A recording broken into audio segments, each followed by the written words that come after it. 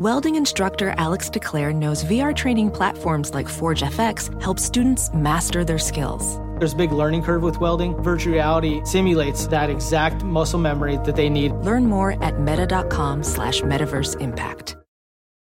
Caesars Sportsbook is the only sportsbook app with Caesars Rewards. That means win or lose, every bet brings you closer to the types of perks only Caesars can offer, like hotel stays at over 50 iconic destinations, bonus bets, daily profit boosts, tickets to the game, dining, and so much more. Whether you're a new or existing customer, Caesars Sportsbook is always rewarding. Must be 21. Gambling problem? Call 1-800-GAMBLER. Caesars Sportsbook. Don't just spectate, participate.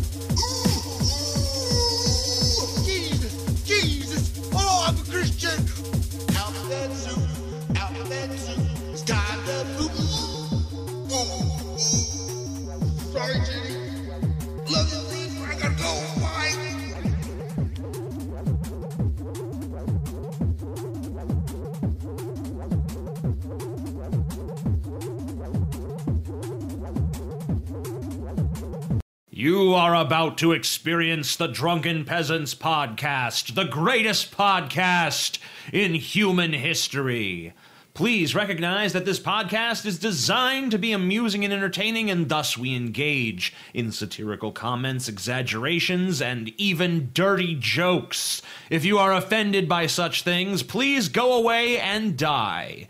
If you enjoy this podcast, we ask that you help to support its existence by contributing to our Patreon at patreon.com/DP. Contributors get regular access to monthly private shows, special commentaries, Google Hangouts with the peasants, and more. If you don't want to do that, you can also support the show by visiting audibletrial.com/drunkenpeasants to get a free audiobook and access to over 150,000 audiobook titles, including great selections on science and skepticism. And if you shop on Amazon.com, we strongly urge you to use one of the Amazon affiliate links in the description section of our videos. You can help support the show simply by using our link to buy things you were going to buy anyway. Now that we've got all that shit out of the way, sit back and enjoy the show.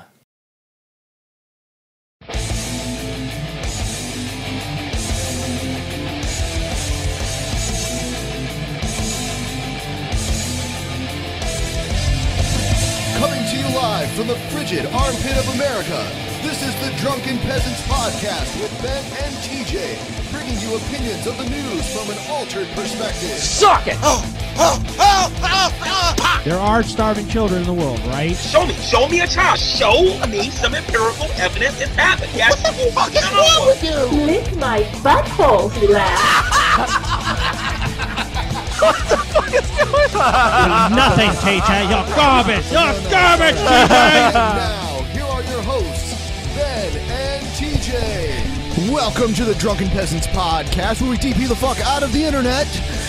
The universe. This is show 156. A special episode. We've hit the 156-mile marker on the road to success. Yeah, boy!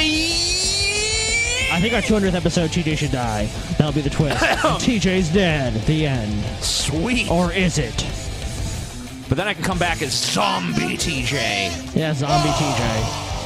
You'll actually have more empathy when you come back as Zombie TJ. Yeah, I'll be actually, like, nicer.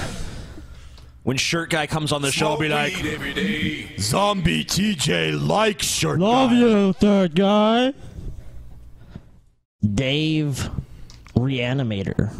Okay. It's Dave Creator. Dave Reanimator. He's Dave Reanimator. Sorry, Dave. Daves. Scotty's changing your name. Your name has changed, bitch. Herbert West, Reanimator. Sorry about that, Dave. Dave. I'm not sorry, Dave. Dave Creator made our intro. Let's give a big round of applause to Dave Yeah, Creator! Oh, my God! TJ slapped with him.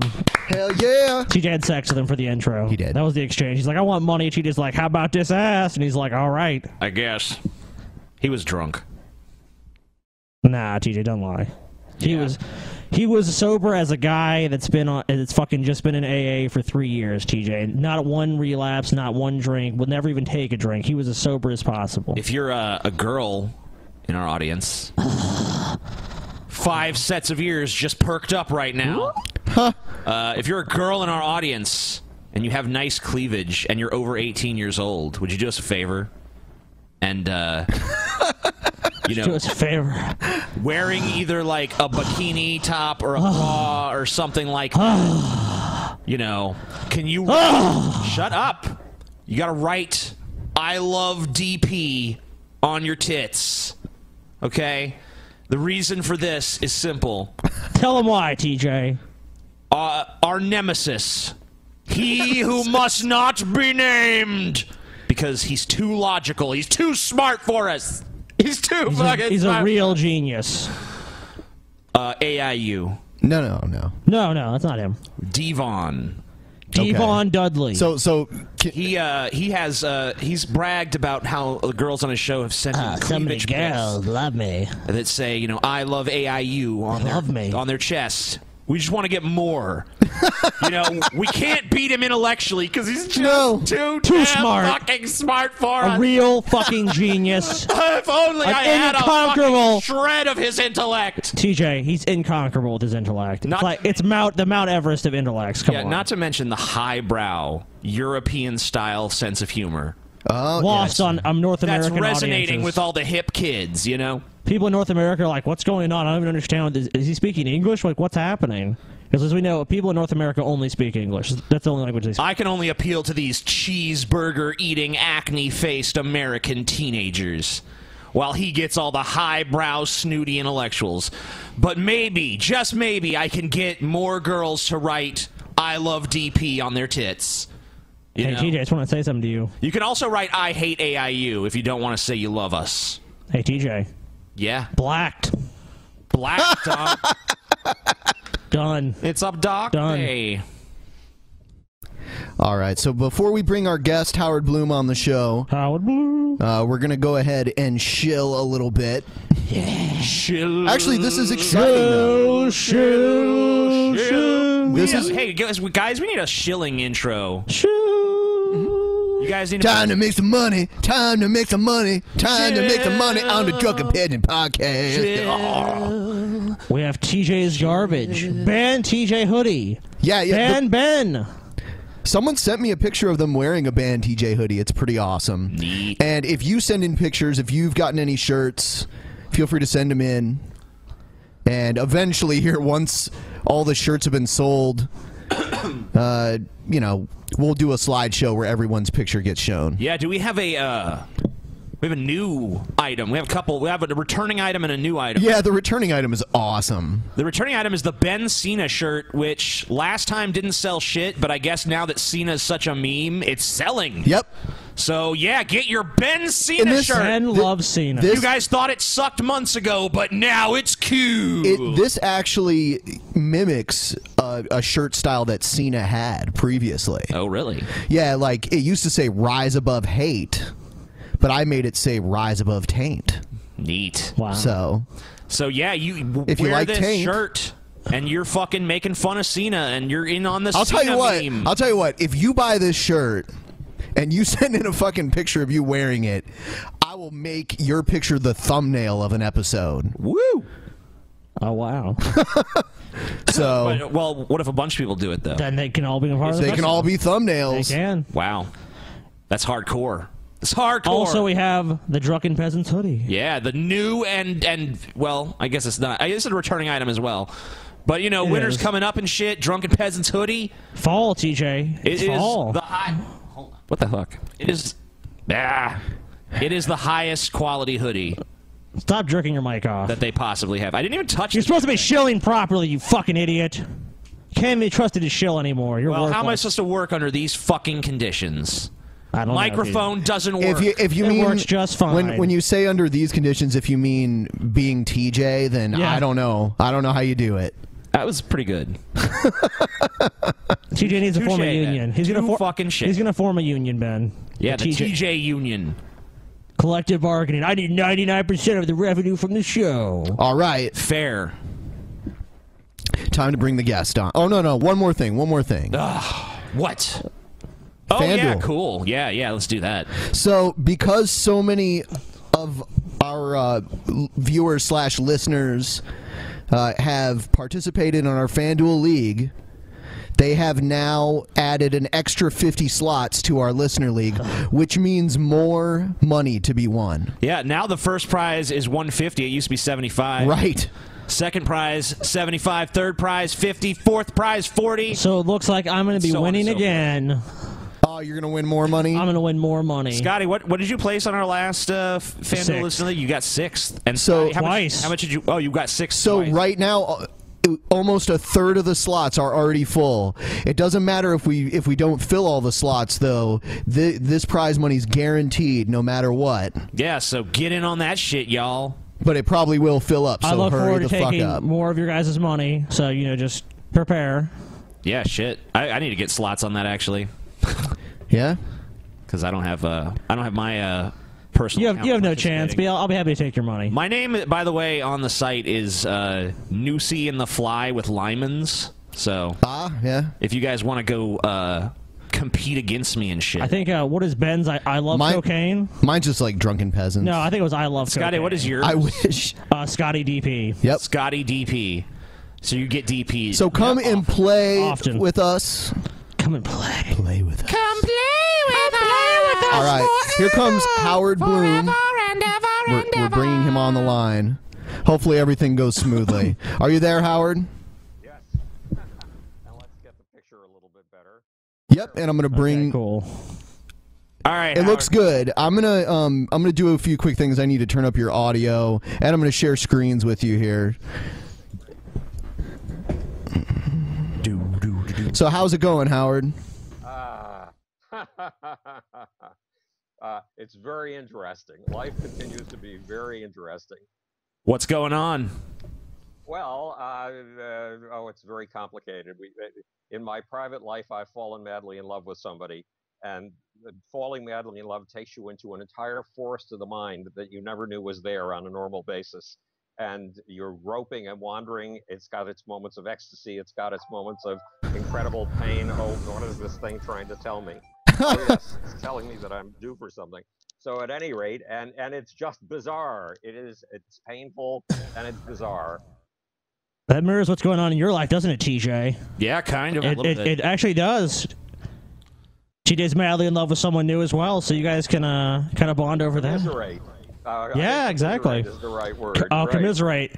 Right. And meantime, we got to plow ahead with things. I've got a new podcast that just went up on iTunes yesterday. It's a new podcast series. It's called Howard Bloom Saves the Universe. And the first episode is about why we absolutely love, adore, and are addicted to the end of the world scenarios. Why is that then? Well, that's a good question, because when we're actually a part of a generation that's eventually going to flicker out and die and be just as anonymous as the Irish dock workers of 1850 who worked in London are to us today. We don't even know about their existence.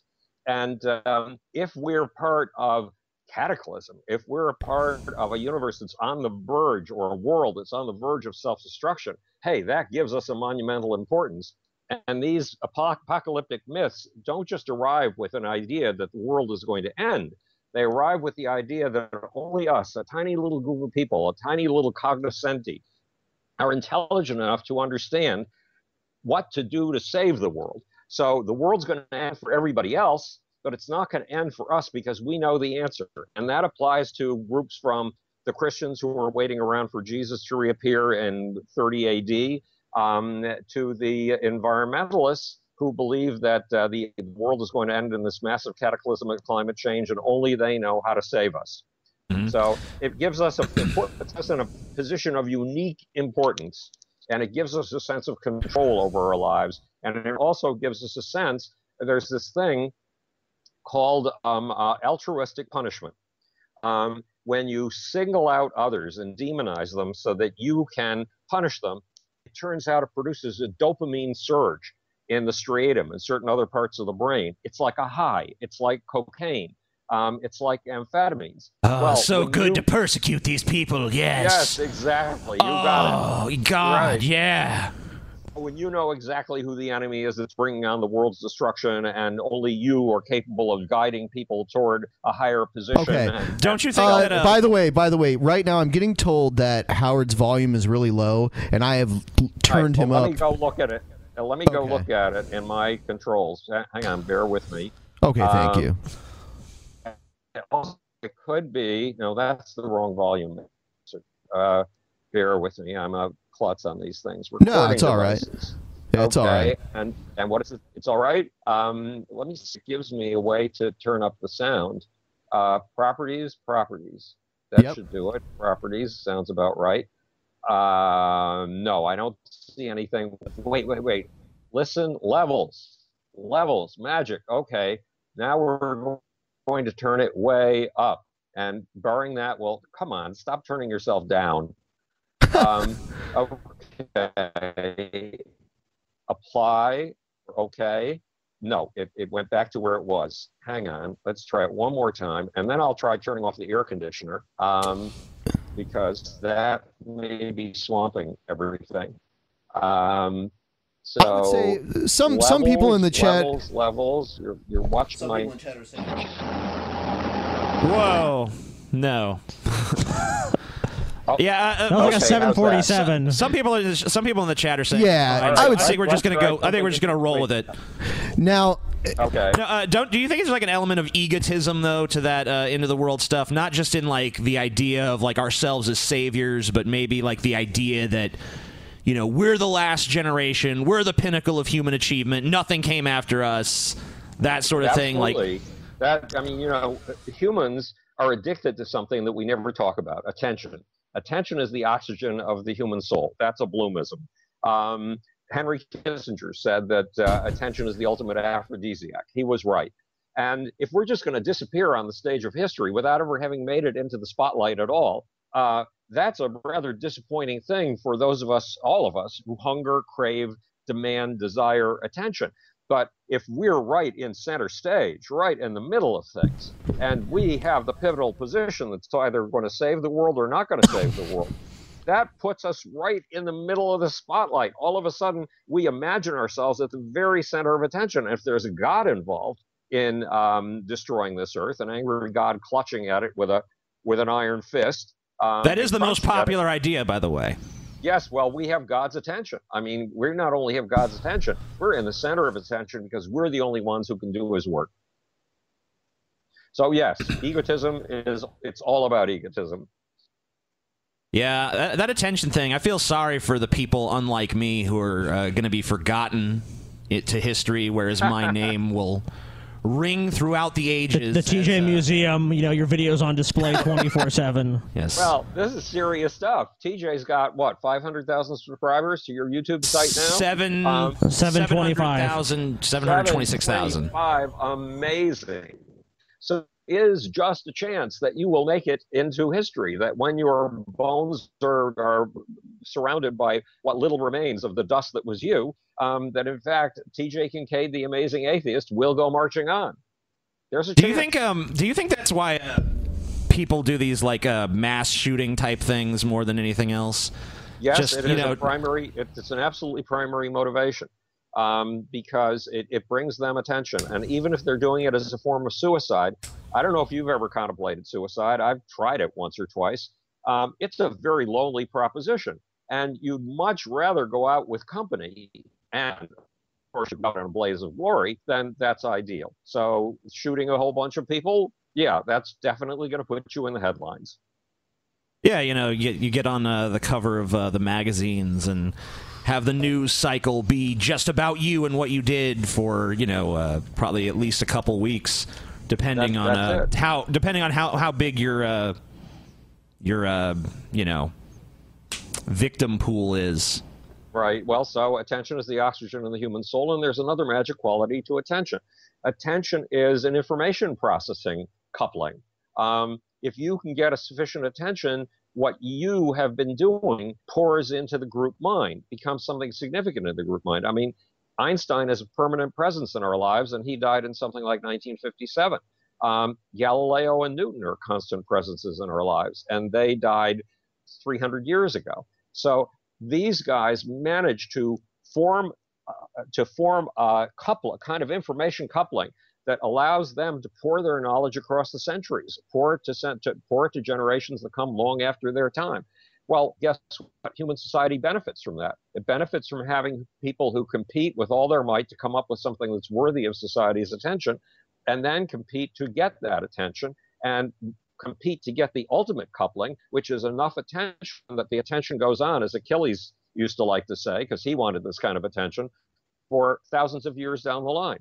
Yeah, but I mean, there's like the dark flip side to the desire for attention too, with the mass shootings and the end of the world stuff. Oh, it's more than that. How did Alexander the Great get to be great? Because of the number of people he killed. How did Napoleon fix himself permanently in our mind? Because of the number of people he killed. How has Adolf Hitler managed to become a permanent presence in the collective brain? Because of the number of people he killed. We humans don't recognize it. People on the internet still get compared to Hitler to this day. Yes, I noticed that, and some people deliberately take on names, their screen names, that are very similar to Adolf Hitler, for shock value, to get attention. But what makes humans unique? What makes us different from bonobos? What makes us different from chimpanzees? Bonobos and chimpanzees are not the kind of multi-generational creatures that we are.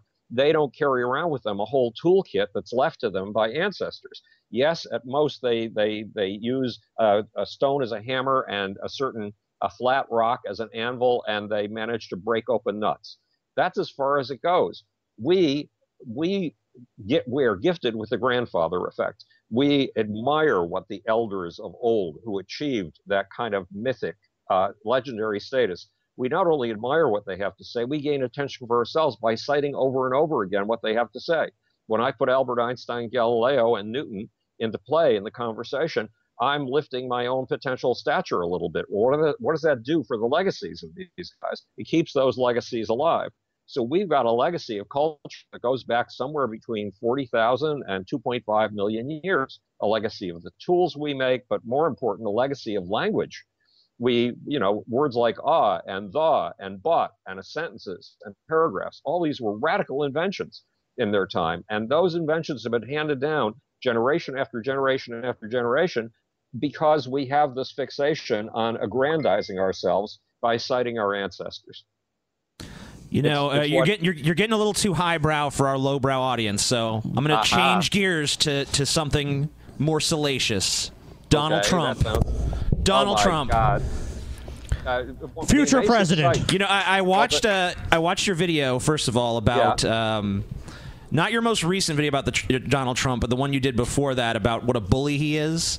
Right. I think I was watching a documentary. I don't remember. I think it was called something like "You've Been Trumped" or something. Oh, like that. the one about the Scottish golf course. Yeah, and there's a scene where he's looking at someone's house and he's like, "We got to get that house out of here. That house has got to be gone." Gone. Like, and his handler was like, well, "The owner's probably not gonna be happy about that." He's like, "I don't care. I don't care." It's like, you know, we're supposed to believe this guy is going to have like the best interest of the American people at heart when he's obviously just does everything for his own gratification and nothing beyond that whatsoever. There's not a civic-minded bone in Donald Trump's body, in my opinion. I don't know what you think about that. Well, I used to get really upset about his TV show, The Apprentice, because when you're running a business, your job is to grow other people. Your job is to find the things that other people want to do most and are most capable of doing, and then help them achieve what they want to achieve through the work that you are giving them. It's like gardening. But Donald Trump doesn't see it that way. He gets across the impression that running a business is all about saying you're fired. I'm sorry. When you fire a person, you are destroying your business. You're not building your business. It's the very opposite of capitalism, entrepreneurialism, whatever the hell you want to call it. What about the type of things that Mitt Romney used to do, where he would buy corporations and liquidate them? Is that? Well, I've heard some good. I hate to say this because I'm a total registered Democrat, but I've heard some good things about Mitt Romney from inside of his organization. That he had a method for going into a business that was not doing all that well and changing it so that it would do much, much better. Yes, he did do that liquidation stuff, and I was commenting on it back whenever that was, 7 years ago or something like that. And that was fairly hideous and foul and monstrous because he was basically cheating people. He was getting money from them. He was asking more money than these businesses deserved. He was deliberately selling people faulty investments, but in order to line his own pockets and the pockets of a company. He apparently did have a method for turning companies around, and that's something we never really got to examine in that election. But Donald Trump, I mean, look, okay, one characteristic of bullies think that everybody else is bullying them. They think they're the victims. Well, look at Donald Trump leveling lawsuits left and right for people who are, to use his word, mean to him. Now, how many people are mean to Donald Trump compared to the number of people Donald Trump is mean to?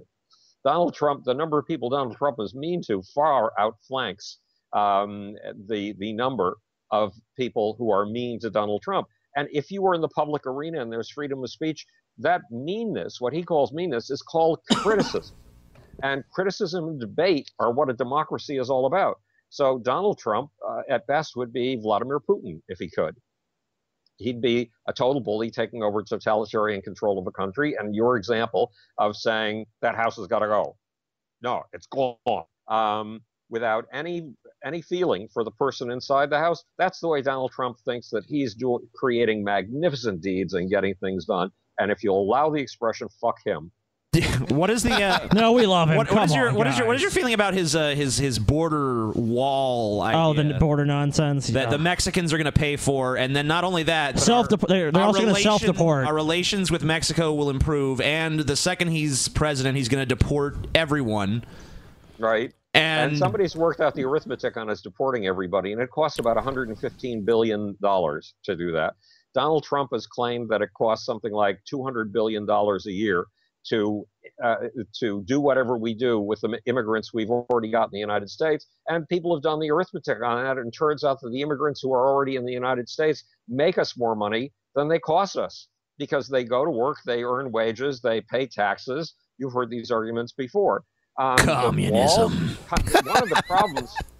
One of the problems with building walls, and we learned this in the Dark Ages from 500 AD to 1100 AD, when you build walls, you not only lock people out, you lock yourself in. And that's one of the most dangerous things that can happen to us. Right now, we're not doing all that well in the world. We need to absorb as many lessons as we can from those who are doing well. And we need to create sufficiently to outflank them. That brings up a question in my mind. What do you think is America's learning disorder? Why is it so difficult for us to ever reach a consensus on anything? Is it just because people are we have so many different factions of people who look at things in so many different ways, and there's so many different perceptual realities and shit that we just can't even come to a consensus about what is, let alone what should be. Well, having a lot of different hypotheses in the group mind is a very good thing. The more you have, the better. But yes, you do have to make decisions from time to time, and the human way of coming up with options is black and white, us versus them. It's binary. It's divide things into everybody who wants to get on the side of Coke, and everybody who wants to get on the side of Pepsi. Everybody who wants to get on the side of the Republicans. Everybody who wants to get on the side of the Democrats. Everybody who wants to get on the side of the South. Everybody who wants to get on the side of the North.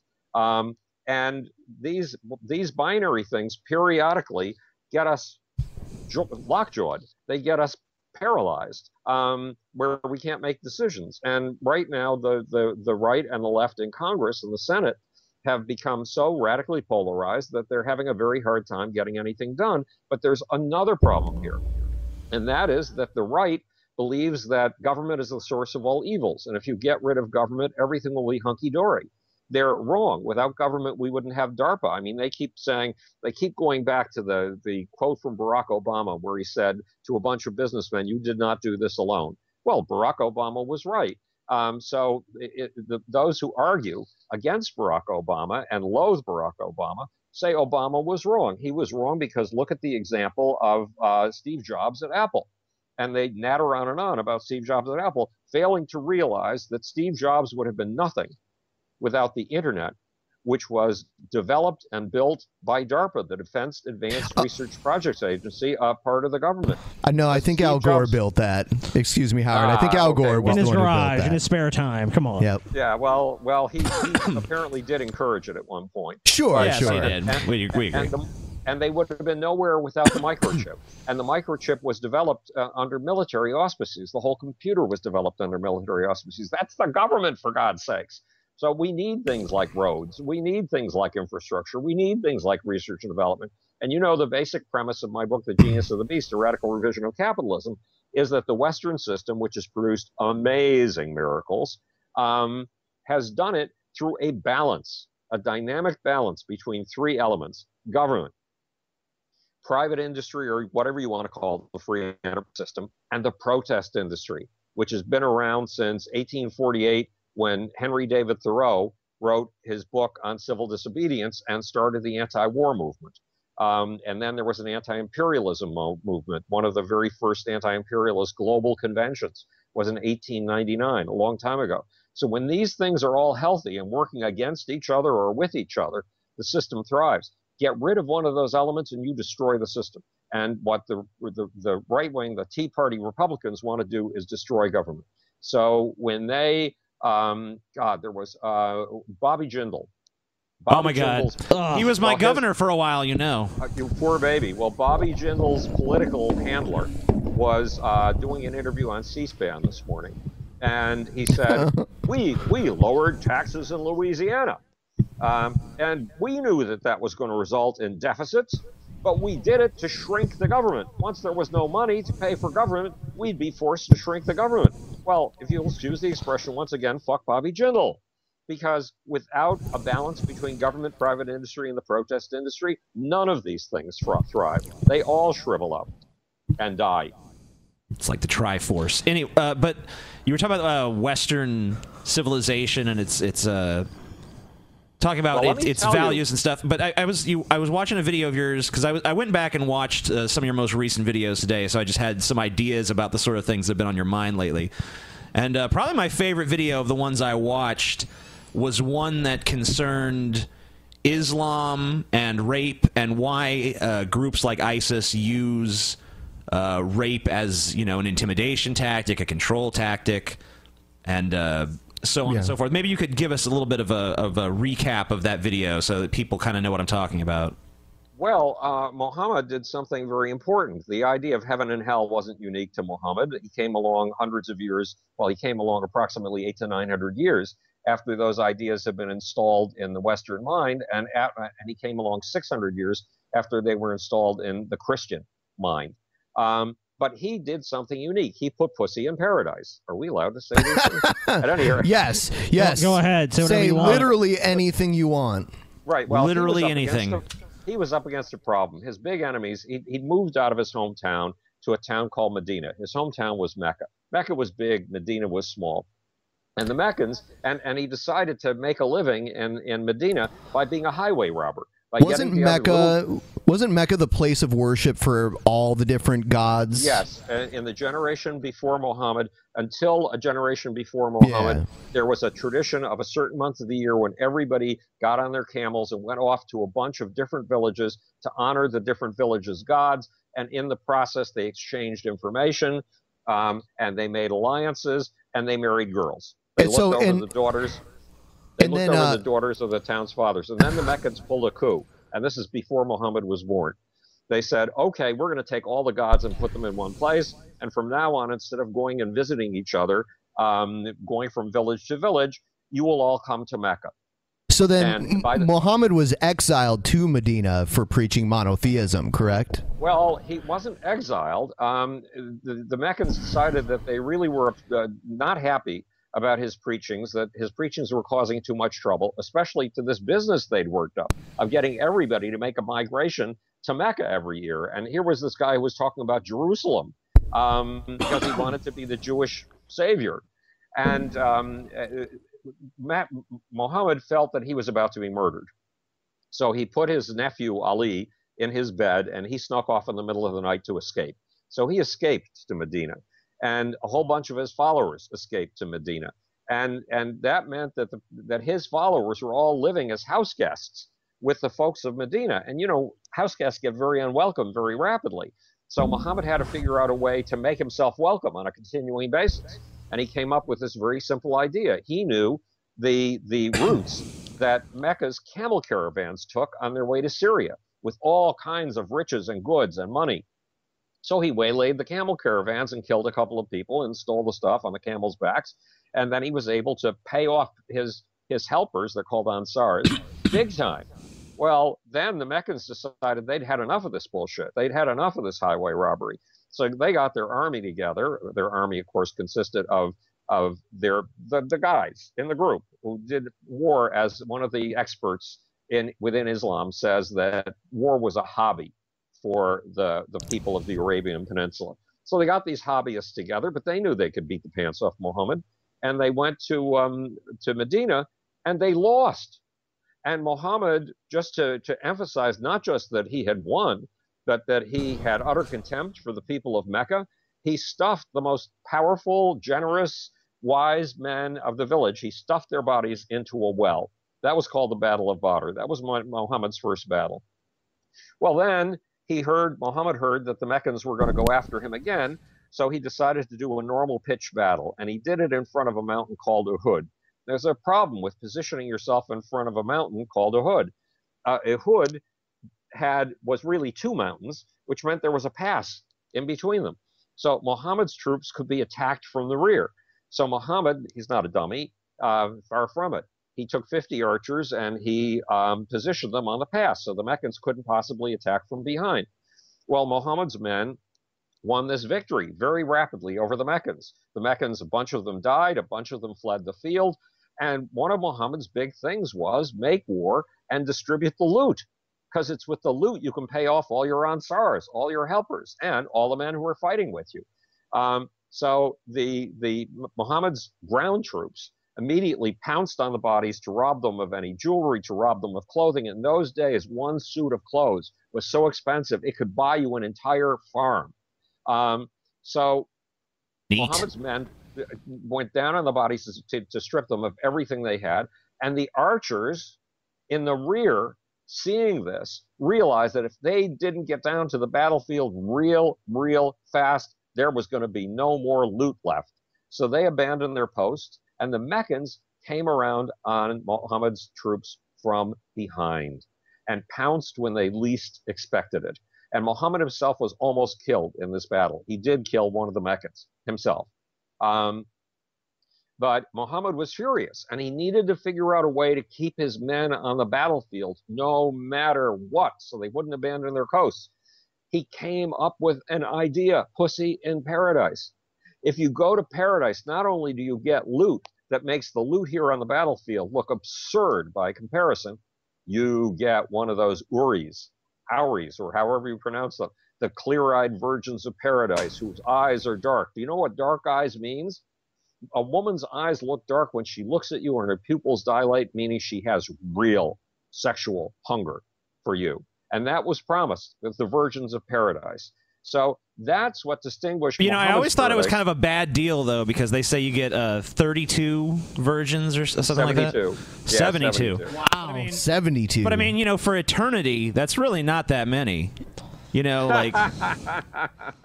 Oh, you are so greedy for sex. Well, come on, we're talking about eternity here. Right. Like, even if you just fuck one century, you only got 720 years. Right. Come well, on. That's true. 7,200 years. Yes. So, that's not right. yeah. Whatever. But so you're right. But the fact is that it worked like a charm. Arithmetic, not my strong point. Well, if you died killing unbelievers, if you died battling for Islam, you got an express ticket to paradise. Other people were uncertain about whether they were going to make it to paradise or make it to hell, which is a monstrous place. But you knew you'd make it to paradise. Now, here's the other thing. Muhammad, in his 8th surah, his 8th chapter of the Quran, the chapter is called the booty or the loot. It's really how to divvy up the loot. and it's not That's just more about appropriate than you would think, actually. Well, it's not just about divvying up the clothing. It's not just about divvying up the donkeys. It's not just about divvying up the lands. It's about divvying up the sex slaves. Because you go into a community and you kill its men, but you keep its nubile women and its young girls alive. You keep them alive. Why? Because you divide them up as sex slaves. Some of them you marry. Now, Muhammad married a woman right there on his tent at the battlefield. He had just killed her husband. He had just killed everybody that she'd ever known, every man that she had ever known. Now, if you were that woman and Muhammad and you had been brought out shrieking past the sight of your beheaded husband who had been tortured before he was beheaded by having a fire lit on his chest, can you imagine having somebody with a drill, a fire drill, and fire-making equipment, spark-making equipment, rolling that drill on your chest? Oh, I do it every Tuesday, personally. Yes, well, but you're bigger than the rest of us. So, at any rate, And better. she'd been brought up past all of this, and Muhammad threw his cloak over her and said, she's mine. And that night married her. So, if you were that woman, how willingly would you have gone to Muhammad's tent that night? How willingly would my you have pussy been participated? so wet. Oh man, he's so strong. He killed my husband. He murdered my village. Ooh. He tortured him too. I mean, come on, that's bad. Like a boss. He didn't just kill him. He Like fucked a his boss. shit up. He couldn't. He couldn't put up with that. He did a Donald Trump on them. Yeah, So I mean, basically, you're fired from life. When you have a religion that holds this guy up as the pinnacle of morality, and he's anything but that. Murdering people, raping. Howard, some people in the chat room brought this up. You were probably our first guest ever on Drunken Peasants episode number 3, and today this is episode 156. Oh my God! Congratulations. Well, thank you. And we, for our viewers that may not be familiar with you, we did bring up your bio here. It's a massive bio. Yeah, I've done a lot of strange things. Yeah. You want me to run? But let's go back to the sex business because this is interesting. So Muhammad also, so he married a 9-year-old girl, right? And in the Hadith, the Quran is the Quran, and then there's the Hadith. And the Hadith are all of the collective sayings of everybody who ever witnessed anything that Muhammad ever did. And in the Hadith, Muhammad says, "Get thee a young girl so that thou mayst play with her." Now imagine what that's like, nude in a tent. So when what's his name, Shekau, the head of Boko Haram in Nigeria, if you've seen his speeches, and I wish I had the quotes in front of me, but he says, "We will kill you. We will turn your daughters into sex slaves. We will turn Putin's daughters into sex slaves. We will turn Obama's daughters into sex slaves. We will turn Goodluck Jonathan's daughters into sex slaves. We will have a wonderful time trading your daughters in the marketplace. And we don't care if your daughters are only 9 years old. We don't care if your daughters are only 10 years old. They're us to enjoy. How do we know that? Because that's what the prophet did, and the prophet is our model. So there's a difference about being the epitome of virtue, which Muhammad is. He's considered the model, the template on whose life you have to build your life. And what did Muhammad do? He commandeered 65 military campaigns. He personally led 27 of them, like the Battle of Uhud, where he killed somebody. And he did all of this sex slave stuff that we've been talking about here. He had any woman that he wanted from among the women left over when there was a conquest. And he accumulated over the 10 years after jihad, after he invented jihad, he accumulated 337 square miles of territory a day. So we automatically associate with the word prophet the words of peace, prophet of peace. But that concept does not exist in Islam. You will find that phrase nowhere. Muhammad called himself lots of names, but the name that seemed to really stick was the prophet of war, and Osama bin Laden called him the prophet of conquest. And Osama bin Laden made it very clear that the ultimate aim of conquest is not Israel or Lebanon or Egypt, it's the United States. Neat. Okay, we're gonna play some videos. I don't know if you know how this works, but basically, anytime you want to react to it, just start talking, and we'll stop the video clip. Okay, good. The first guy we're gonna watch is a guy we've played on the show a few times before, and he really, really hates Jews. Oh, great. Yeah, well, ethnically, he is a Jew also. Look, okay, there's this saying in Israel. Yes. The British hate the French. The French hate the Germans. The Germans hate the Poles. The Poles hate the Jews. And the Jews hate the Jews. So if you want a real heavy-duty Jew hater, go find yourself one of these alienated Jews. Well, we found one for you. Okay, great.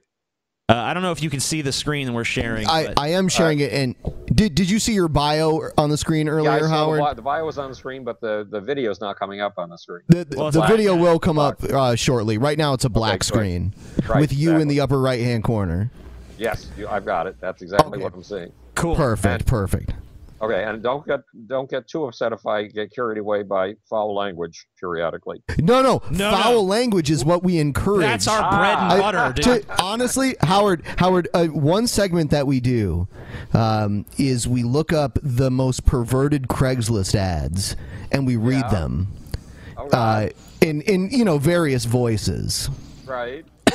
Yeah, so that's something that we do on a regular basis here. Yes. Right. So this is just, there's no limits on language that can be used. Absolutely not. It sounds like this is an infinitely better version of that science fiction theater show with the little heads in the foreground. That's exactly what it is. In fact, we even watch movies sometimes and do commentaries. So that sounds terrific. Okay, so roll. Drunken Peasant 3000. Okay, so this is Brother Nathaniel, and the title of this video is "The Jew Who Rule America." Oh God! Oh, not that again. Do it. A far greater tyranny than anything our founding fathers ever faced is now the plight of America. I'm talking about the suffocating grip Jewry has on every component of American life.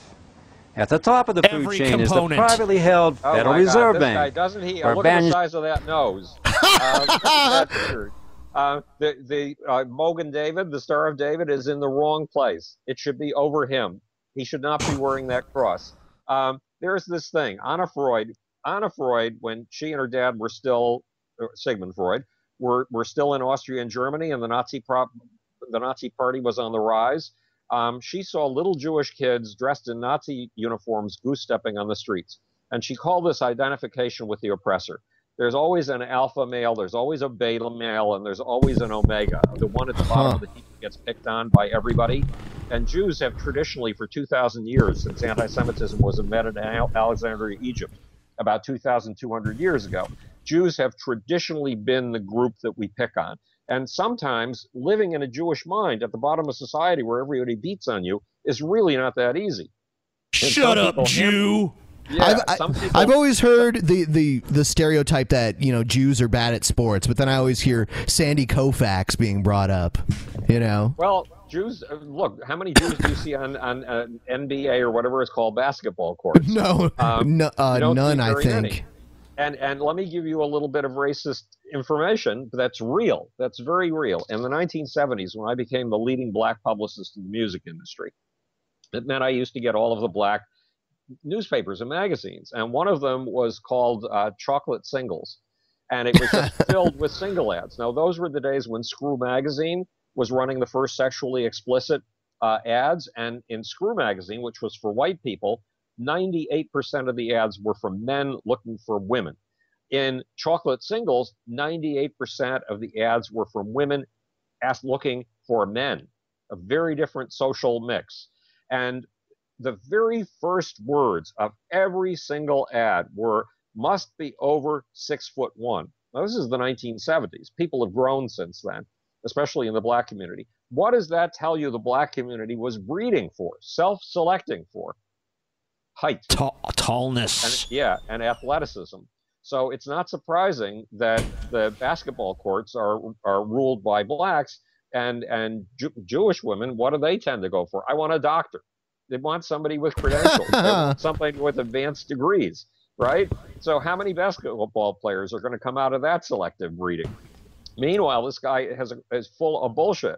A couple of years ago, the Guardian, I think it was, ran an article on the 20 most important banks that rule America, and it put Goldman Sachs in the headline. Well, guess what? When it listed the top 20 banks in order of power, Goldman Sachs was at number 11 on the list, and Goldman Sachs was the only Jewish bank out of 20. That's pitiful. That's really pitiful. The thing I hate the most about this guy... you guys suck at ruling the world, man. The thing I hate most about this guy is that he ruins this backdrop. Yeah, he has such a beautiful place to film. Yep. Yeah, I mean, it looks like he's probably in Haifa. Unless it's a green screen, but I don't think it is. No, it's not. Wait, what is my phone doing? Wait a minute. I didn't turn the volume off. It's blinking and blinking. But it's not blinking and blinking here where I can see it. Oh, God. We're going to hang up on the poor baby. It's a friend of mine who ran a business in the space industry, and the business, alas, didn't do well. And so he's down and out now. It's the price of entrepreneurship. Not all entrepreneurships end up wealthy like Donald Trump. By the way, speaking of Donald Trump, in the very beginning of his campaign, there was a clip that was played over and over and over again on TV. And it's Trump on a balcony at Trump Towers coming down the stairs. Do you remember that one? Yeah. To make an announcement of some sort. Well, have you noticed the woman that precedes him? No. She is stacked like crazy. She has breasts the size of You're talking about his wife there? Yeah, she might have been his wife. Who knows? And the way her clothing was draped, his wife is extremely stacked in that regard. So who? Right. Donald Trump? Shocked. Donald Trump. Yeah. Oh yeah. Donald Trump's wife is like, she's like a model from Eastern Europe or something like that. Shocked. Anyway, Howard, you're really great at digressing from. Yeah, but point. we want to play some more of Brother Nathaniel. We've barely even dipped into Brother Nathaniel's beautiful. Yeah. Listen. He serves the Fed's principal shareholders, the Rothschild Group, Goldman Sachs, and J.P. Morgan Chase, who gouge Americans with interest charged on loans made to the U.S. government from monies printed out of thin air. The greatest scam in the history of Jewish swindling. Moving down the food chain is Jewish finance. Howard crucified.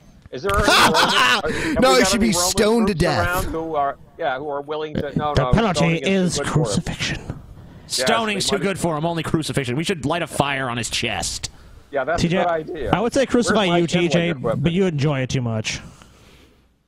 Okay, back to crazy guy. Yeah. Isn't he great? Yeah. Don't you like him, Howard? I mean, he's so likable. He looks like a sweet guy to spend time with. He's got that nice smile, but what he's saying is so odious that it makes me want to napalm his mouth.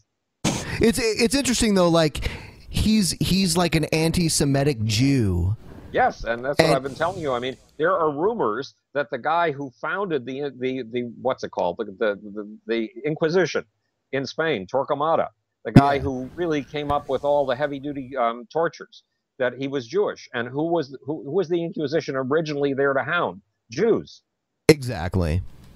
Where we find the usual suspects once again.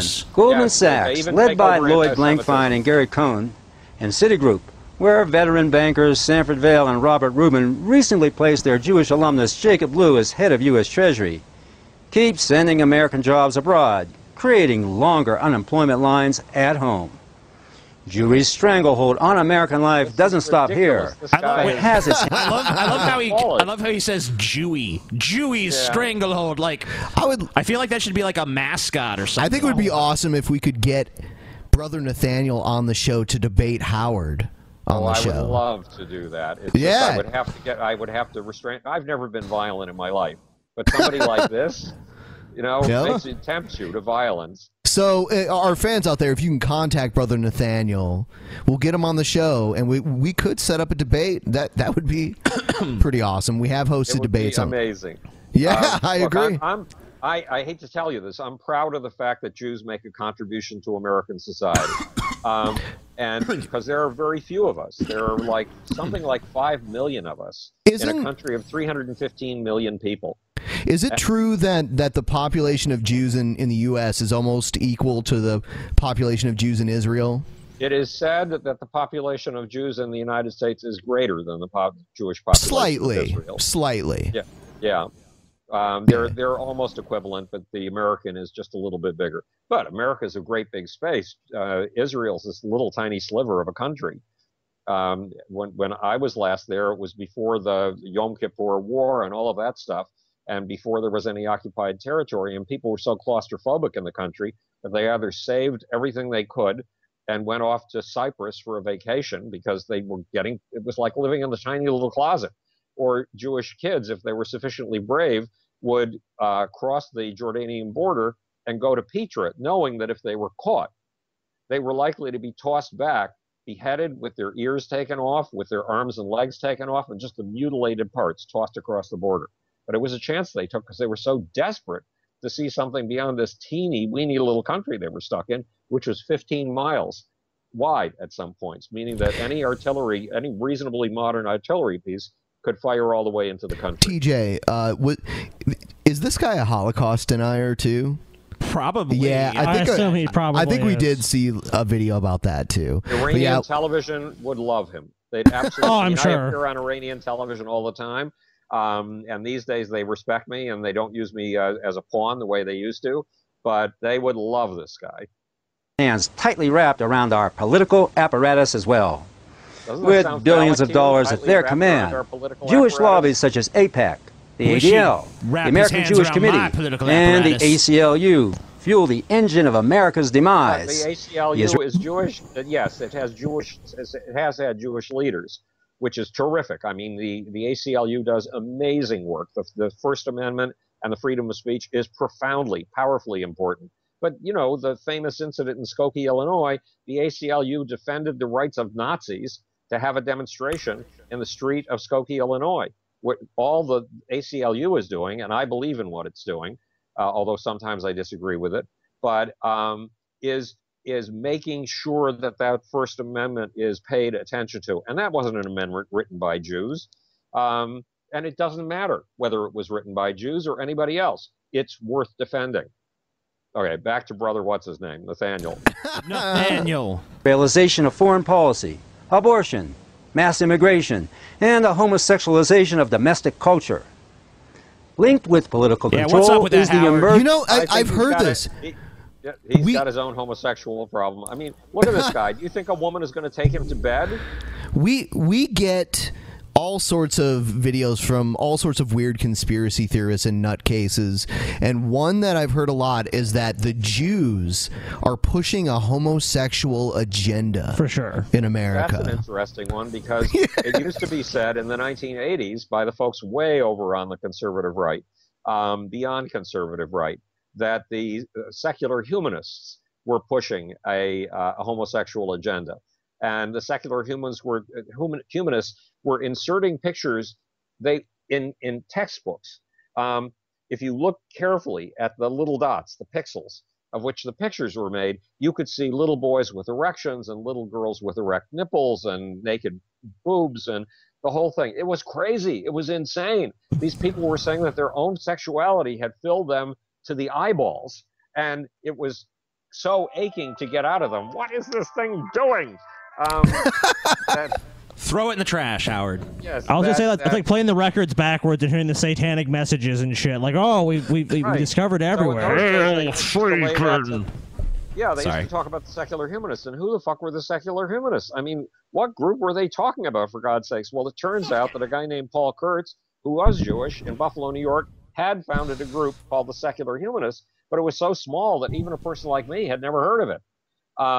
Of course, he founded Prometheus Books, which is now my publisher, so it all gets very incestuous. But the fact is, the move from blaming it on the secular humanists to the Jews, well, okay, so some of the guys who helped Paul Kurtz get this company off the ground were Isaac Asimov, Steve Allen, and the amazing Randy. And I don't know about Randy, but the others all were Jews. Hold on. Steve Allen is in didn't he host the Tonight Show?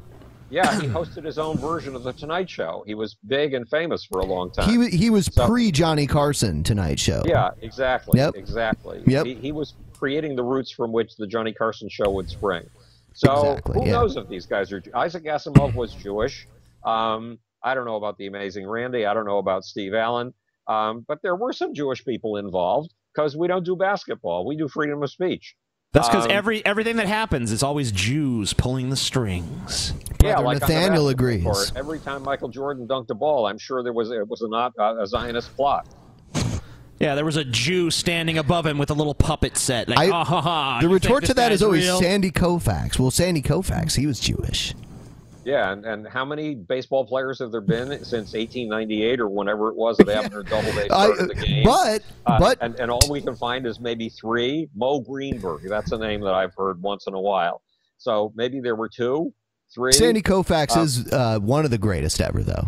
Yeah. So that's cool. So we managed in a game for runs, but we can't seem to cut it in the games where being bred for athleticism is really the name of the game. Yeah, and there's how many Jews are there? Hold on, though. Bill Goldberg, though. Oh yeah, he's a professional wrestler. Well, no, but prior to that, he actually played for the Atlanta Falcons. Well, he was a pro football player for the Atlanta Falcons.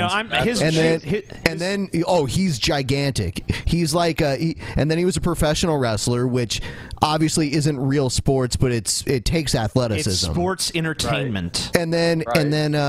And he trains in MMA. He was never actual MMA fighter, but because now he's in it. I'm guessing he's pushing 50. I think you've pretty well and conclusively demonstrated that baseball, football, and basketball are giant Zionist conspiracies. Yeah, and that there are hidden messages on those basketballs, and in every move these guys make, and it's time for somebody to come along and decode the the hidden messages. Yeah, we found the guy. I was listening to the Michael Jordan dribbling the basketball in an old game, and actually it was Morse code for Jews rule, bow to your Jewish masters over and over. I heard that. I mean, we've revealed a Jewish secret that no other program has had the courage to reveal. Our national security state, where Homeland Security is fully in the hands of Jewry. Oh, wait a minute. Big Sis is no more. Wait a minute. Brother, what's your name? Brother Nathaniel, let's get this straight. So Jews are behind the ACLU, which fights for freedom of speech. And Jews are also behind the national security state. And yet it's all a Jewish plot? Give me a break. Of course. I mean, okay. Some people, it would be wonderful if the makers of hand grenades made a special version that could be coated with KY jelly and used as a suppository, because poor brother Nathaniel needs one of those. Okay, but enough for my scurrilous comments. Back to brother Nathaniel. Then Gentile window dressing. The real boys and girls behind our national police state are Michael Chertoff, Joseph Lieberman, Jews don't retire, Dianne Feinstein, head of the Senate Intelligence, Carl Levin, head of the Senate Armed Services, and Bibi Netanyahu, who oversees a myriad of Israeli high-tech. Well, we know that Bibi Netanyahu really rules the American state. Look, if you go to Iran, he's my president. They will tell you in Iran, and they will tell you in anywhere in the Middle East, that the United States is a Zionist puppet. It's an absurd idea. It's a grotesque idea. but how do you disprove it? I mean, the greatest problem, how do you disprove a negative? What's that thing in physics that I keep forgetting about? You can't disprove a double negative or something of the sort. It's a very, he's right. The people he's citing are Jewish. The people he's citing are both on the right and the left. But I face this problem a lot as an atheist when people come to me and say things like, "Prove atheism is true." Can't do it. What do you mean? I can't do that. There's no possible way I can do that. You got to do it. Oh, checkmate, atheist. I also can't 100% disprove Santa Claus or any other unfalsifiable bullshit. I have a question. Why is this guy dressed in a Russian Orthodox outfit? I don't know. Maybe he's cosplaying as somebody. Yeah. Oh, well. Okay, back to his golden words. All right, let's hear some more. Obviously golden words because he's Jewish. Yeah. And look at Jewish names. Jews control so much that Jews even control anti-Semitism. That's right, how deep the fucking well goes. That is hardcore. Put your finger on it. Companies that operate throughout the architecture of both the DHS and the NSA. In entertainment, Jewry dominates showbiz, where Jews like Larry David, who... Okay, but Jews are pretty funny, Yes, that's one area where we're good. We're good as schlemiels and schlemazzles. I agree. So, yes, Larry David, but Larry Charles, when Larry Charles came over to this apartment, Larry Charles is the guy who executive produced the show, Larry David show that he's talking about. And he made Borat, and he did some Seinfeld episodes, and he came over here to interview me. Well, the guy who ended up plunking himself on the bed that's right next to me, right here, hang on, that bed, is Bill Maher. And I did not get the impression that Larry Charles is Jewish, but who knows? You never know. They're sneaky, They disguise themselves as all kinds of things. They're sneaky. So did you say you had Bill Maher in bed? Because that's pretty scandalous. Yes, I had Bill Maher in this bed for 2 hours, and the interview was on the outtakes for his film Religulous. It's pretty weird. We were in Amsterdam just this past spring, and Bill Maher happened to be there, and people were telling us that because we were staying in the middle of downtown Amsterdam, and people were telling us that when they were coming to hang out with us, fans of the show came to hang out with us, they said they saw Bill Maher standing around in Dam Square over there. Yeah. Wow, it's too bad you didn't get to meet him. It was one of the strangest encounters I've ever had. Bill Maher, completely dressed in a suit, immaculately made up, walked into this room, lay down on this bed next to me. Again, that bed. Did you snuggle? No, we did not do that, but there wasn't we enough talked time. about him for 2 hours, and I think Maher was thoroughly offended by everything that I had to say. And now, when the interview was over, 2 hours of an interview in an intimate setting, a bed with a crew of 5 people around us, Bill Maher got up. He didn't say, "That was nice," or "Thank you very much," or any of the little social niceties that would be essential to most of us in a situation like that. He got up and he walked out like a robot, like a marionette. And now, God knows, 6 years later or something like that, guess who's mouthing the very lines he got from this bed about Islam? Bill Maher, without having a clue. So he avoids me like the plague. God knows why. Have you heard Bill Maher's anti-vaxxer rhetoric that he spews? The anti-vaccination rhetoric? Yes. He's into the anti-vaccination stuff? Yes, he is. Oh, my God. He has been... He claims not to be, though. But he has been on the record saying anti-vaxxer talking points. Yeah, and he'll say he's not anti-vax, and then he'll say a bunch of anti-vax at the very least, afterwards. there's some cognitive dissonance going on. He's also into a lot of the natural healing kind of stuff, too. Yeah. Well, naturalistic fallacies galore. The other day, somebody sent me a message in which he'd gotten a text from his would-be literary agent, and it said something like that he would only be obligated to his contract, or he could break his contract after with 6 months' notice. That's what it was.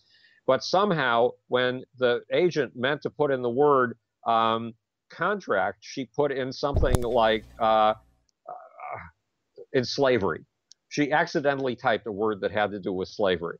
And so I put up a little note on Facebook about the fact that you notice every once in a while when you're typing and typing away that your brain has one vocabulary and your fingers have another, because very often a word that you didn't intend will come popping up on your screen that you typed, and it will be totally perfectly spelled. Apparently, the self below the floorboards of the self that does your typing for you, when it goes off the wall, has a better Happens to me all the time. Yeah. Happens to me all the time. I mean, I'm always writing because I'm writing videos and I'm writing, other stuff as well. And I notice that phenomenon all the time. We're gonna change gears. We're gonna get off of Brother Nathaniel, and we're gonna listen. We're gonna watch a story about Saudi Arabia. Yeah, this is a CNN. The defenders of human rights. This is a CNN news clip. The headline is Saudi Arabia asked to halt man's beheading crucifixion. Oh, well, that's a very hot one today, because this guy's life is in the balance. All right, here it is. Let's take a look. Friends and family describe Ali Al-Nimr as an optimistic and outgoing young man who loves photography, movies, cars and motorcycles. We'll see if his But optimism today, pays he sits off. in a Saudi prison, condemned to death for the crimes he allegedly committed as a teenager. Al-Nimr was arrested in 2012 during pro-democracy protests inspired by the Arab Spring when he was just 17. Convicted of charges including belonging to a terror cell, attacking police with Molotov cocktails, incitement and stoking sectarianism, according to Saudi state media. Isn't beheading, crucifixion and beheading, it's just so Which one much. comes first? The crucifixion. Okay. I guess they crucify him till he's obviously. almost dead, and then they behead him. Is that how that works? Or they crucify him? I thought crucifixion was a Roman thing. Why are they doing this in the Middle East? Or am I wrong? It was a Roman thing, and they picked it up, and they picked it up big time, especially ISIS. ISIS is very into it. But ISIS beheads you first, and then it puts you on a cross. Well, that's counterproductive. Yeah, but so wait, is that what do. Saudi Arabia is going to do too, or are they going to crucify him first and then behead him? I don't think they'll crucify him at all, because they're trying to look like a civilized state. But Saudi Arabia is up against a very big problem. There is a Shiite population. Saudi Arabia is Sunni. There's this huge war in the entire Middle East going on between the Shiites and the Sunnis. Yeah. The entire Syrian, what we've been sold as a Syrian civil war, is a proxy war between the Shiites of Iran and the Sunnis of Saudi Arabia. It's a sock puppet war being waged by proxy armies. Saudi Arabia has a problem. It is a Sunni state. The kings and royal family of Saudi Arabia are Sunnis. But there is a little sliver of land that has a mostly Shiite population, a population that can easily be stoked by Iran, which is trying to stoke any population that it can to take over all the marbles in the Islamic world. It's kind of the same thing what happened in Iraq, where Saddam Hussein, he was a Sunni, and then when he fell out of power, the Shia population in Iraq kind of started to become more prominent, and then that's where they were getting and then they got backing from Iran in the region also. Exactly.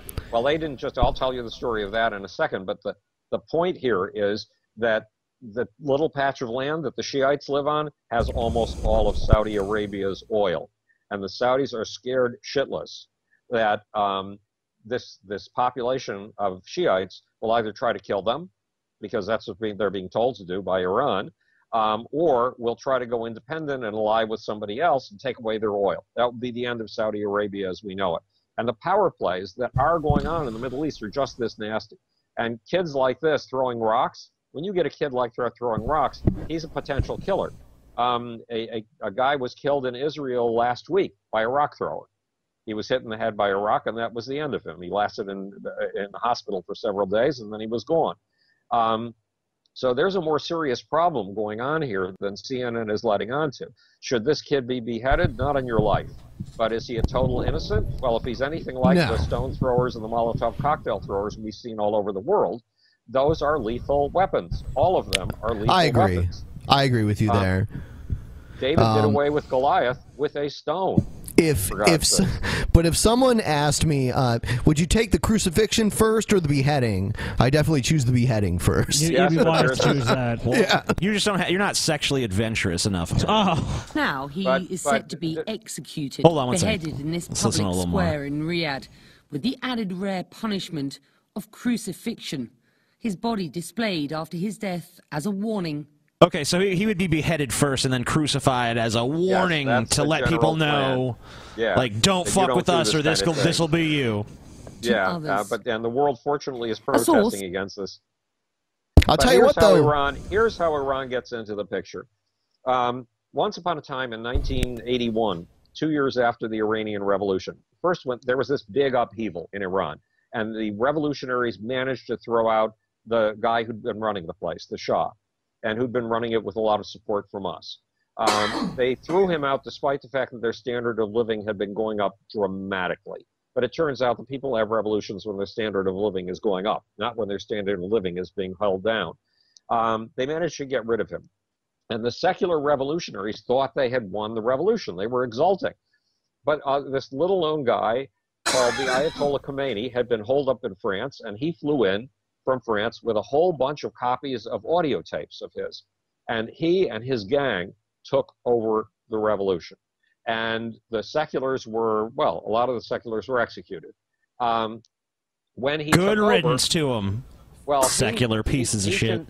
He told his followers, this is the real Islamic revolution. This is the Islamic revolution that comes from Muhammad and God himself.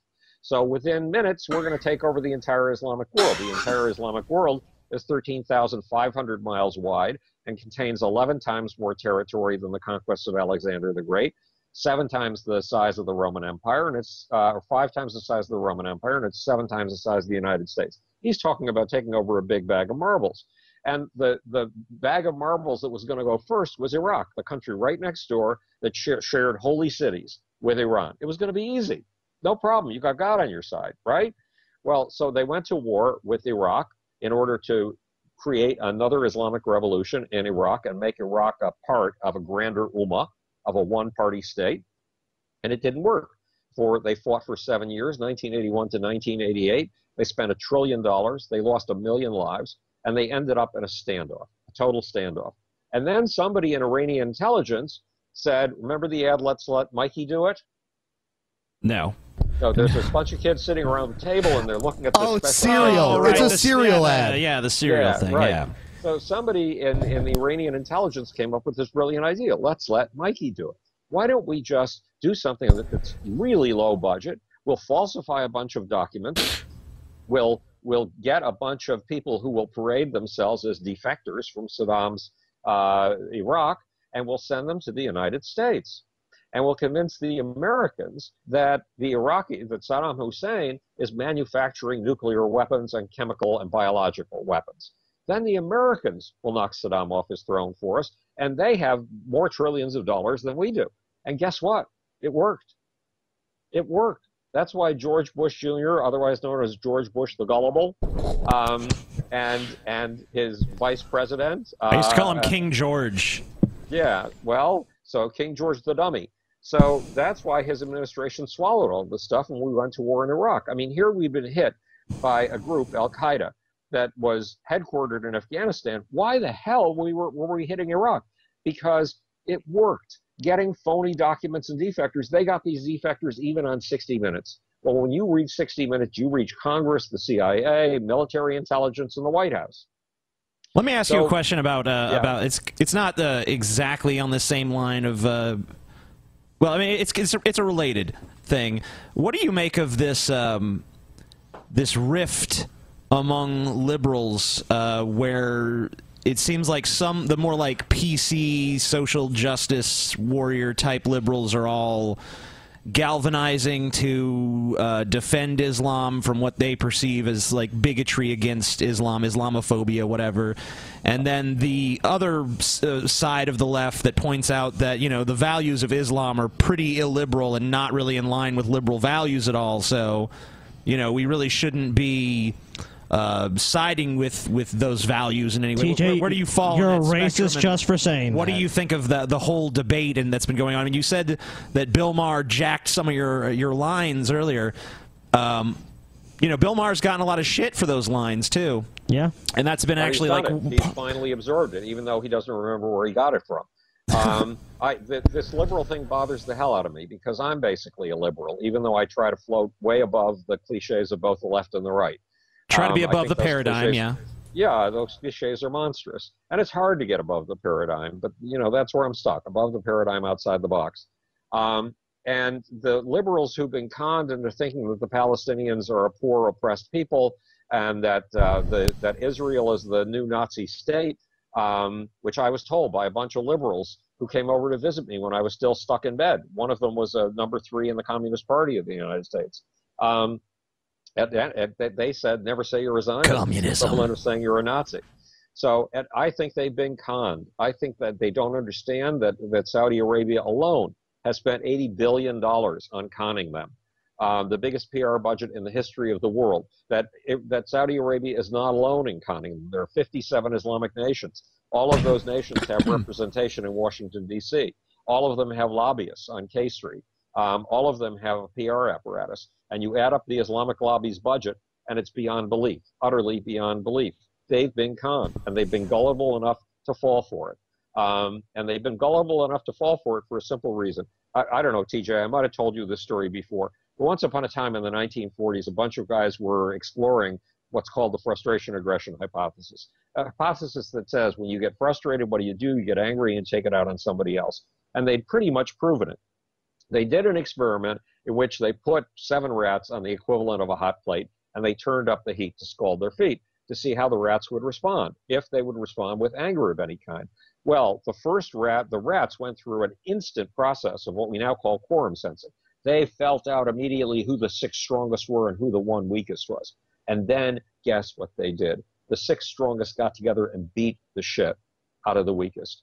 If you look at the history of societies, every society has its alpha male, its leader, its beta male, its lieutenant, its joker, and its nerd. It's one on the bottom of the group that everybody gets to pick on. And Jews have been traditionally the ones that you get to pick on for 2,200 years. And Muhammad built Islam on the bones of Jews.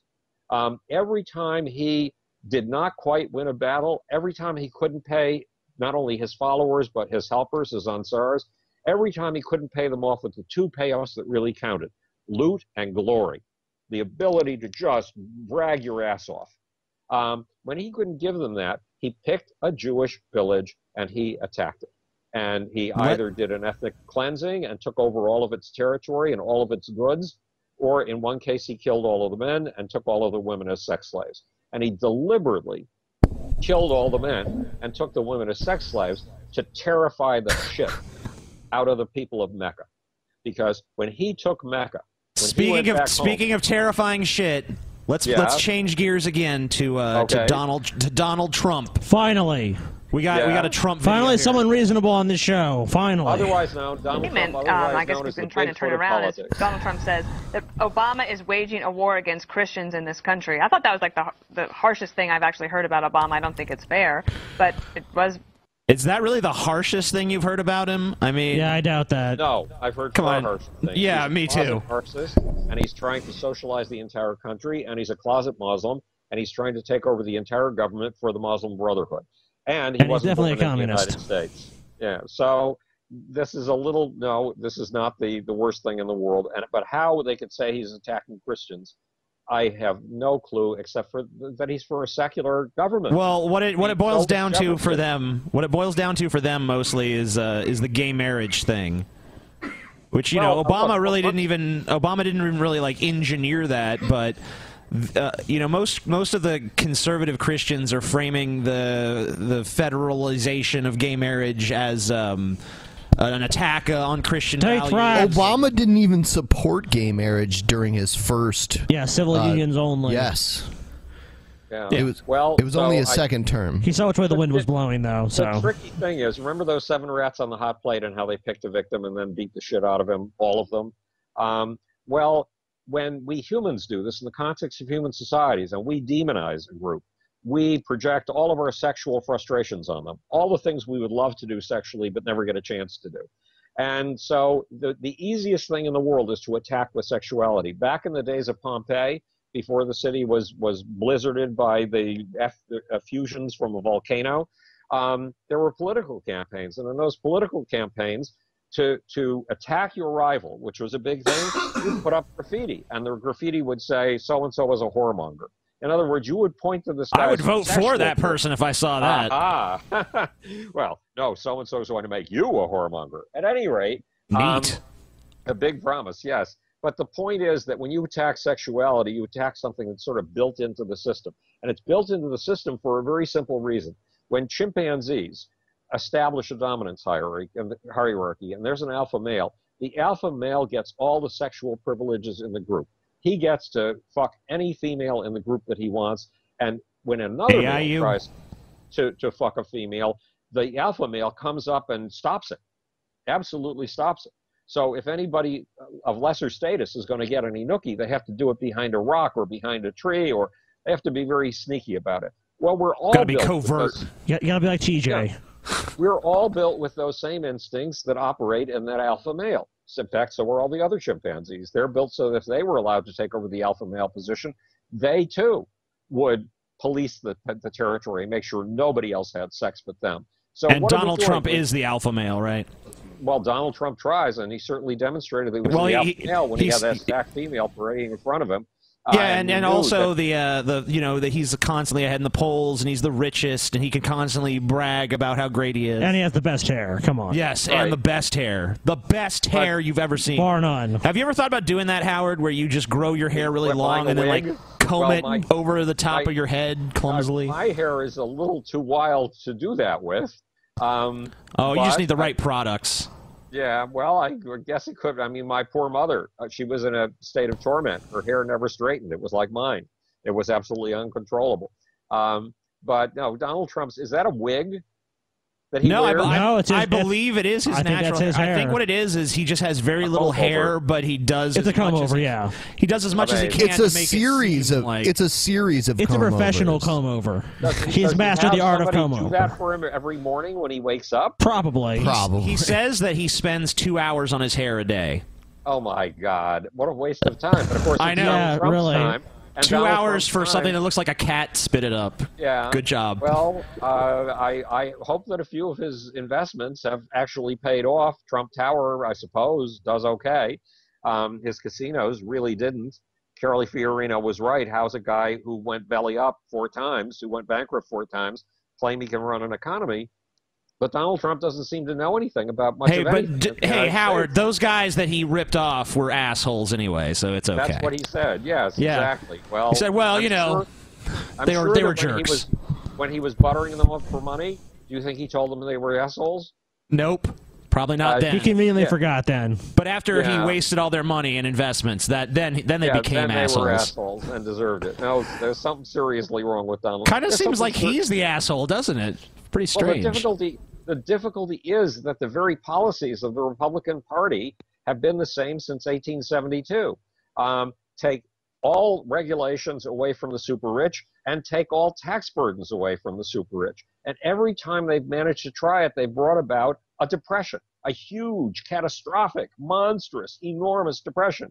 The long depression of 1873 to 18, what was it? 18, or I don't know. It ended about 7 Idiot doesn't years even later. know when the first depression ended. Yeah, I'm sorry. Go ahead. No, this is the first one that occurred under this particular policy of removing regulation Sure. from the super rich and stopping and not taxing. But you don't even know the year where it ended, so obviously you don't know what you're I talking know. about. Liberal nonsense. I haven't looked. I haven't consulted my notes today. But the depression of 1929 to 1939, that was on the Republicans' watch. And then, of course, the Great Recession of 2007 and 2008, that was on George Bush Jr.'s lot. But we all know those were just Clinton policies. Catching up. You know, Coming yeah. back to catching up with him. Well, the point is the Republican Party has never learned from these catastrophic failures. And the Republican Party is a party that appeals to ignorance. Why? Because if anybody knew the history, they wouldn't be in favor of these particular policies. Once upon a time, there was a more flexible Republican Party. Under Lincoln, there was a far more flexible Republican Party. Under Teddy Roosevelt, there was a far more flexible Republican Party. Under Dwight D. Eisenhower, there was a far more flexible Teddy Republican Roosevelt ended up leaving the Republican Party and running, what was it, with Bull the Bull Moose? Moose Party. Yes, Yeah. exactly. Well, one way or the other, these guys Too bad that managed never to caught have on. policies based on brain work. Well, it doesn't take any brain work to keep reiterating a policy that's left over from 1872. You just repeat it like a parrot Moose. and ignore it when it doesn't work. So the Republican Party doesn't have learning. in its collective brain. At least not right now. Learning's overrated. Bull Moose Party. Well, but there's a lot of people in this country that do feel that there has been, unfair, treatment. Makeup job. I know, right? She looks like Elvira's cousin or something. I don't even know. Well, she looks like poor baby. Give her another 5 years, and those cheeks are going to really puff up and fold over themselves, and she's going to look a little bit like a bulldog. But we shouldn't say that because they're sexist. That's so mean. Okay. Yeah, you're gonna the Twitter feminists are gonna eat you alive, Howard. The Twitter feminists are gonna eat you alive. Masculinity so fragile. Let's just make this equal sex by pointing out the fact that Donald Trump is even worse because Donald Trump's got this puffed up, almost drunkard face, and his belly is probably a hideous thing to see. His poor wife. And no, she's not a poor wife. That's why she's his wife, because he's rich. And that comb over is really, So we've got two people. Now she's a winner to be with Trump. Look, nature is not kind, and nature makes us rumple, crumple, and sag. And nature's about to do that to the two people in front of us on the screen, or is already doing it to poor Donald. But we'll ignore that. I took some LSD and I was watching. I was watching a Donald Trump interview. I like how that story starts. Yeah, I took some LSD and I was watching a Donald Trump interview, and the pores on his face just kept getting bigger and bigger. Seriously though, but even on his nose, just that someday Donald Trump is going to be a poor man. Oh! Yes, you were seeing the future, TJ. Neat. You had crossed into another plane. The Twilight Zone. Yes. Christians, there's been statements that the president has made that has really been cause for alarm when he's addressed groups, and the way he's talked about Christians and the holy wars and all of that, saying that liking it to what some of these radical terrorists have done about religious extremism. Does she have any substantiation for this bullshit? It's Fox News, so no, not at all. Oh my God! It's fantasy television. Okay, back to the news. The news. Fox News. Fair and balanced. Fair and balanced. Faux news. And accurate. Showing the parallel between the two. As far as Trump's concerned with respect to this, I think that to me seems like a complete plant. It was a setup. It just sounds fake, it's a joke, and, right? and ridiculous. It's almost comical the way that was delivered. He had an opportunity to go ahead and just handle it and correct the record, et Is cetera, Alex et cetera, Jones and say, light listen, now? don't talk like that about the President of the United States. But then the guy said, well, my question actually is. So then he answered the question. It was, you've got to be so on your A game every second at this point, because especially when you're a front runner, this just goes to show you've got to be on top. I'm not sure it was a plan. I mean, maybe it was a joke, it wasn't, but if you actually... All right, there's no question about this. Whether it was a plan or not, that person was enunciating a point of view that has been pushed in the right-wing corners of Republicanism for the last 8 years or so, ever since Barack Obama appeared as a candidate. It's a fantasy, this business that he wasn't born in the United States, as he is a closet Muslim, all of that stuff is total fantasy. But I know lots of people who believe it. You didn't need to have a plan. I think Hillary supporters pretty much spearheaded that. Well, that's a rumor, and Hillary denied it today, but, it's hard to believe Hillary. We have these weird... No, hold on. It's not hard to believe Hillary. It's almost impossible. It came out when he was. It came out when he was running against Hillary. There was no Republican candidate anywhere at that point that he was competing with directly. He was competing against Hillary, and the rumors came out the day after the Iowa caucus. That's when people got the mass emails. He's really? Muslim. I saw them showing up all over the Republican, the real right wing. Oh well, yeah. Well, they ran. Oh, they've embraced it completely. Yeah. Right. But I mean, I hate Hillary though. Here's the real problem. Here's the problem with this election cycle so far. We don't have. We're aching for an authentic candidate. We're aching for a candidate whose honesty we can believe. We were sold a bill of goods under Barack Obama. Change. Yes, that's what we were sold. Change. Transparency. Honesty. We got instead the NSA cover-ups without Donald Snowden and Chelsea Manning. We'd have no clue as to how big we were being snowed, how big the blindfolds were on our eyes. The only credible candidates, the only seemingly authentic candidates are Bernie Sanders, who I think misunderstands how an economy works, but at least he's telling it for real as he sees it.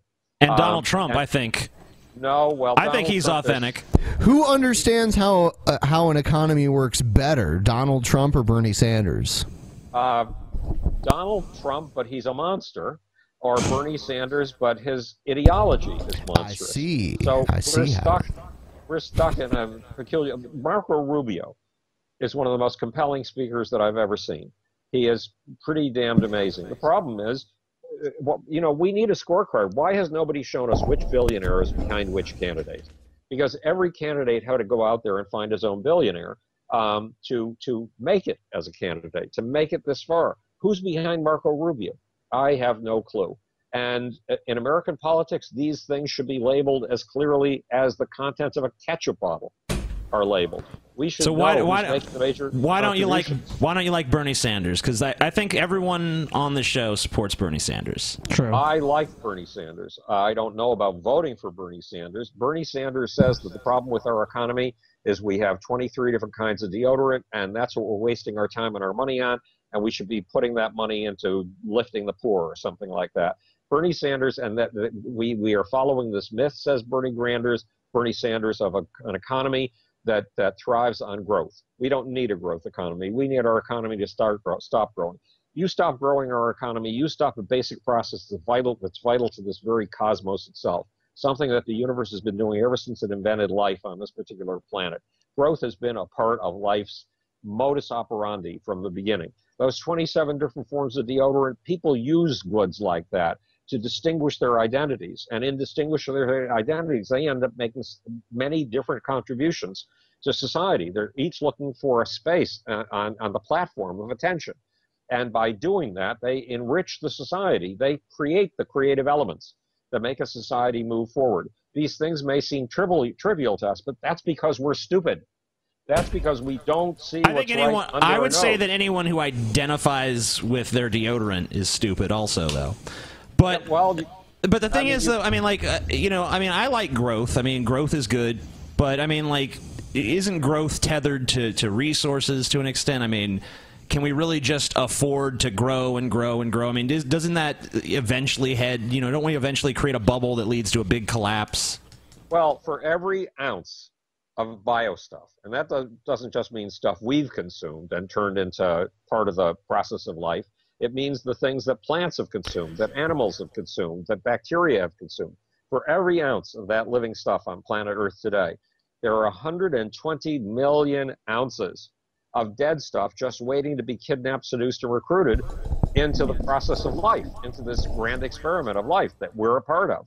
So the growth, the running out of resources line is not for real. We're running out of imagination. I mean, bacteria 2 miles beneath our feet are turning granite into bio stuff right now. If they are so smart, why are we so stupid? If they can do this, why do we see all this stuff under our feet as not a resource for life at all? Why don't we understand that our mission is to do what every single other plant and animal on this planet and every bacterial colony has done? Grow our asses off to kidnap, seduce, and recruit as many dead atoms as possible into this collective enterprise. But wouldn't you? I mean, like, don't we have to learn things from something like the Dust Bowl or something like that, where we treat resources too casually and just feel like they're unlimited, and we have to understand the properties of the things we use, not just we have to learn from every catastrophe, and whenever we can, we have to harness catastrophe and turn it into a power source. That's what we did with fire. I mean, can you imagine what fire was 1 million years ago? To our ancestors, a forest fire could catch a blaze, and then what would happen to the grasslands? They would catch fire in a very short amount of time. You had no place to run, absolutely no place to run. If TJ, you had been the clever one who had said one day, I'm going to go in there while all that stuff is burning, I'm going to grab a little piece of that stuff, the flame, and I'm going to tame it on behalf of humanity, all of us sane Australopithecus or whatever we were, Homo erectus, would have said, you are crazy. You are nuts. You go in there, you're going to be burned to a crisp. But somebody had the courage to go in and capture flame. And we've done the same with the explosions in an automobile engine. Those are explosions, for God's sakes. And they are disasters, and yet we harvest them. We've learned to harvest a small number of the natural things that happen around us. There are many, many more things. I mean, we've harvested the lightning. That's what provides the electricity for all practical purposes in our computers right now. But that's nothing compared to the number of challenges that are out there just waiting to be harnessed. This is one of the reasons that Bernie Sanders as a choice, and I love Bernie Sanders in his own way, and Donald Trump is such a disappointment. These people don't have vision. But don't vote. You know, you can be against Bernie Sanders, but man, just don't vote for Hillary. Please don't do it. Well, I probably can't do that. Because have you voted for Hillary before, Howard? Have you voted for Hillary before? No, I've never voted for Hillary. I've voted for Barack Obama twice. Well, I wasn't. Do you live in? Did you live in her senatorial district? I'm not sure. The wife that I had at that time went and gave her a copy of one of my books, but that was in upstate New York someplace. I'm not sure where her Senate seat was. It was in New York State, so. It's New York. That's right. As a senator, she would have represented New York State. No, I don't remember voting for Hillary, and I was probably in bed and couldn't vote. No, I had an absentee ballot. Who knows? But I've come to distrust Hillary profoundly because I don't have a sense of who she really is. That's what I feel too. Like, she feels very reptilian, and I don't feel like her true personality ever comes across. She feels very like manufactured and calculated, and every word out of her mouth. I don't really get a sense of her like humanity at all on any level. That's where authenticity comes in. Now, when I was stuck in bed back in God knows when, 1990, somewhere between 1998 and 2001. A friend emailed me from Texas, and he said, I've always wanted to work with you on a project. Can I come up to your bedroom and discuss one with you? So he came up here and he said, look, I'm involved with a guy who is probably going to be a presidential candidate. And you've taken people like Prince and turned them into superstars, and Joan Jett and a whole bunch of others. And would you please be willing to possibly work with me on this candidate? And I said, basically, I don't care which party it is. This country is dying for authenticity. This country is dying for honesty. If he will let me do what I used to do with my rock stars, demand anywhere from 1 to 3 days of his time after I've read every word that has ever been printed in the press about him or from him, and get a sense of his soul, and get him to base his entire campaign on who he really is and what he's really passionate about. If I'm allowed to do that, then yes, I'll get involved. Now, it turned out that the candidate that he was talking about was George Bush Jr. I think that's George W. Bush. George W. Bush. Yeah, they got rid of the Herbert for him for some reason. Yeah, but that shows you how long it's been since we've had a candidate you could trust or believe in. It goes back 15 years at least. In fact, if you traced it back, it probably goes back more like 40 or 50 years. Yeah, well, I think Obama was a candidate we could trust and believe in. He just wasn't a president we could trust and believe in, you know? Yeah, it's shocking, but we do need an authentic leader. And if Donald Trump turns out to be that authentic leader, God help us. But, I mean, do you think he is authentic? Because he seems very authentic to me. Like, he comes out, he's a braggart, he pretty much wears his ego on his sleeve. You pretty much know all of his personality faults because he doesn't even think they are faults. He's just like, yeah, I'm an asshole, I'm ruthless, I'm vain and self-absorbed, and I'm the greatest. You don't think it's false bravado at all? You think it's genuine? Yeah, well, you've just given a brilliant summation of Donald Trump and the message that he gets across. And the other message that he gets across is everything will be better with me. I will make it work.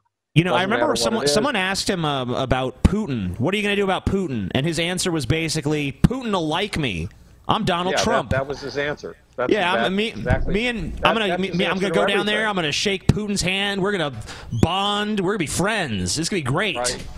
And people are like, yeah, that's a substantive answer. It's like, that's not a substantive answer at all. That's just total bullshit. They just want rhetoric. He's basically saying, I will accomplish it because I'm Donald Trump. It's just rhetoric. I'm me, right. And the difficulty with that is this. If Donald Trump, who probably said lines very much like this to the investors that he got together, the tens of millions or hundreds of millions of dollars he used for his casinos in Atlantic City, who probably said, everything's going to be wonderful, you're going to like it, Trust me, I'm Donald Trump. And then he fucked them in the end, right? He went bankrupt in the end. If Donald Trump couldn't handle the problem of Atlantic City, and if he felt that he did brilliantly because he knew when to get out, he knew when to go bankrupt, there is no such thing as opting out of the relationship with Russia. There is no such thing as opting out of the relationship with China. These are serious things that are going to go on for generations to come, and you can't run away from them. And Donald Trump ran away. He ran away 4 times. He wasn't able to do what he promised, and then he demonized the people who gave him the money to do it. And that's the argument of one of my video clips on the Howard D. Rungus series. If he's fucking the people who gave him money, what's he going to do to you and me? He's going to fuck us twice as hard. Yes, because we count for far less than those people, and he's going to demonize us. If we oppose him, he's going to demonize us. He's going to say we're being mean to him. Except that he's president, he doesn't have to use a nice word like mean. He can use what he really means. He can say that we're doing things that are unacceptable. If you thought Nixon's enemies... Traitors, terrorists, whatever. Yeah. So if you thought Nixon's enemies list was a problem and a threat to this country, Donald Trump's enemies list, which he won't think twice about, because that's his due. I'm Donald Trump. I'm Donald Trump. How dare they challenge me? You can kiss your First Amendment goodbye. And my First Amendment, which I live on, without freedom of speech, I'd be a dead man. Yeah, me too.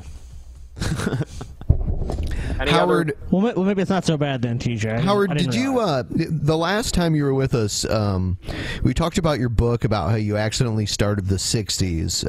Right. Have you written any new books since then? Well, I wrote the book, The God Problem, How a Godless Cosmos Creates, and that's about to come out in paperback on February 2nd. And Barbara Ehrenreich wrote the introduction, and she says that the book, in essence, she says that the book is the cusp of a revolution in science, that for 350 years, science has been necrophilia in disguise. To understand how a pigeon flies, the first thing you do is kill the pigeon.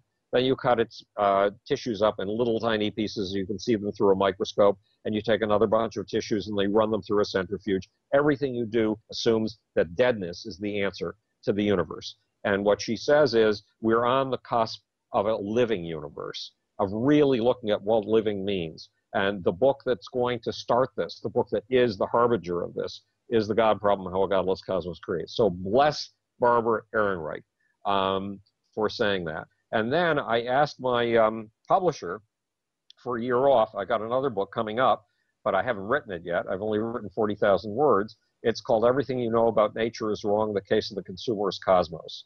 I asked my publisher to give me a year off because I have wanted my own television series ever since I saw Jacob Bronowski and The Ascent of Man in something like 1970.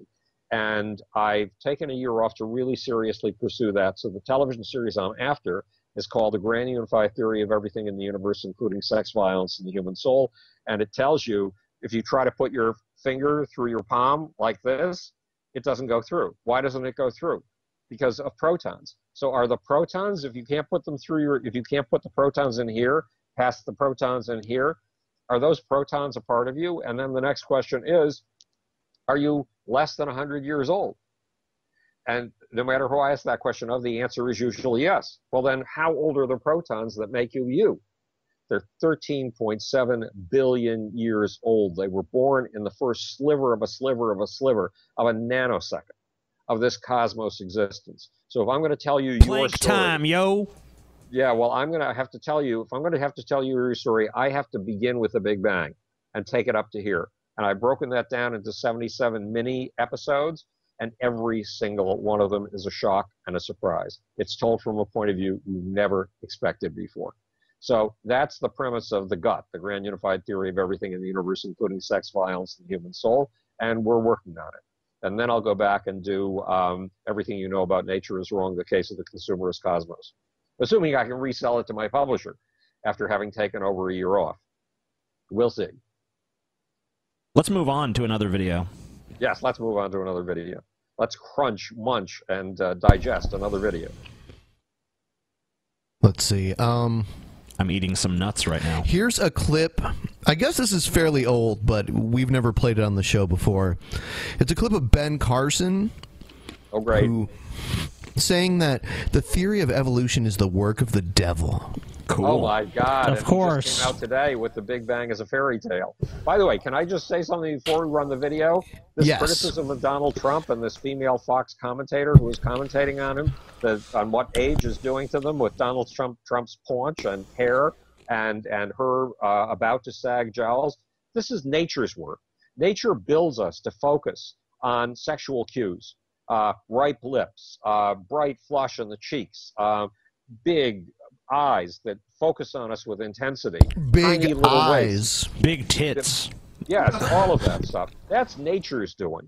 So when we comment about other people's bodies, that's patriarchy, is what that is. Yeah, right, and yeah, like sure. So at any rate, that's patriarchal social institutions. That has nothing to do with biology. You're crazy. So that explains why at certain points a male chimpanzee is attracted to a female chimpanzee, and why the mice that make out or the birds that get to the top of the heap end up screwing all the females in the group. Although that's not usually true of birds. But it is by the way, Howard, before we get to the next video, and let's handle this.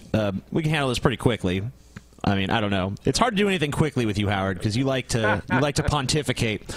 But I saw your video about your anti-aging thing, and I went and took your picture and I put it on my. I just took a random screen grab from the video and I put it on my Twitter and I asked, "How old do you think this guy is?"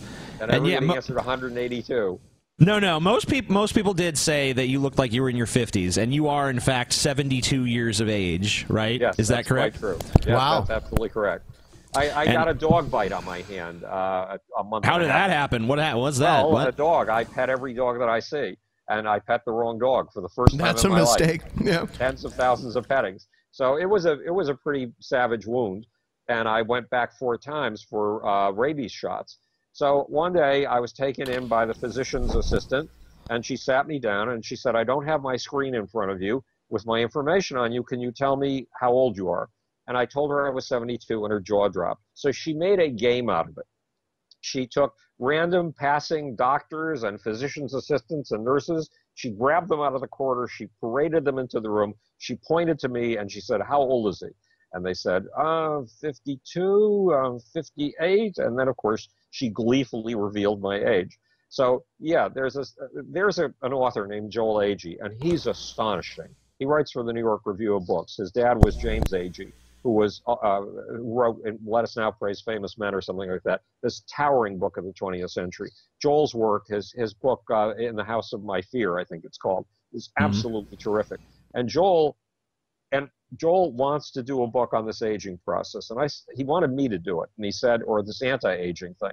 And I said, I don't have time for that. I got to do my books of ideas. That's really what I owe to my audience, is new perceptual lenses with which to see everything in them and everything around them from a radically different point of view. But if you can reverse our aging, we have longer to read the books, That's true. So he said, okay, what about if you talk the book? Talk the book? He said, yeah, what about if you talk it to me?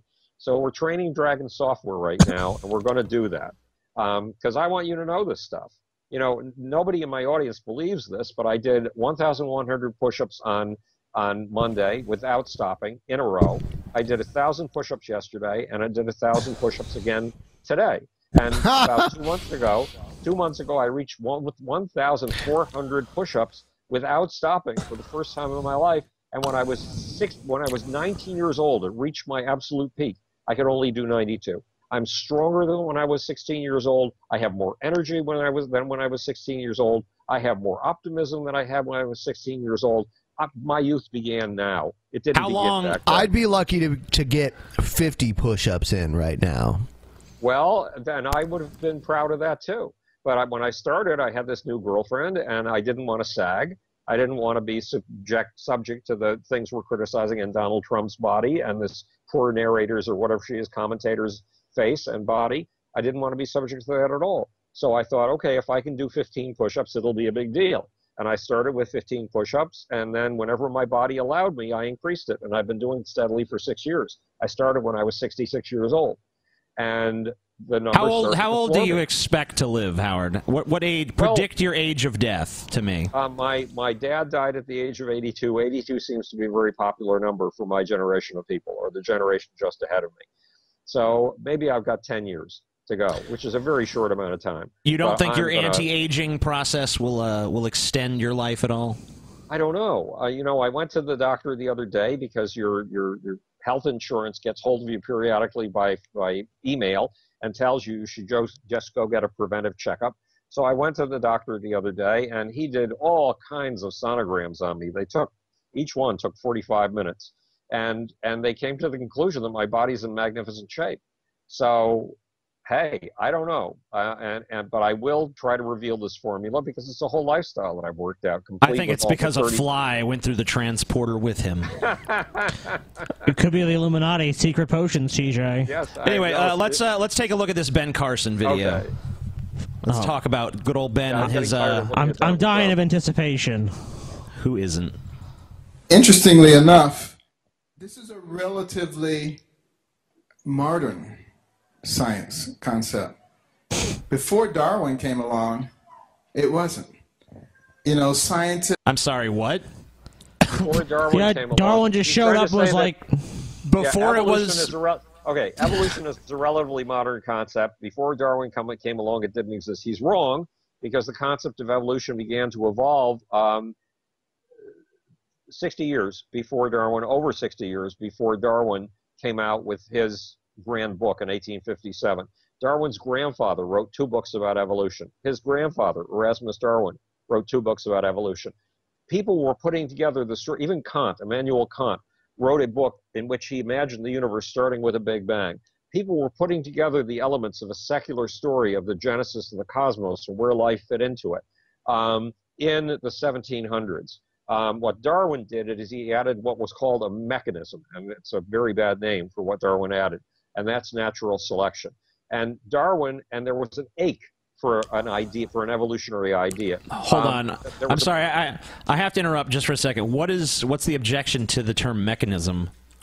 Well, the term mechanism comes from the fact that Newton was this, he loved machinery.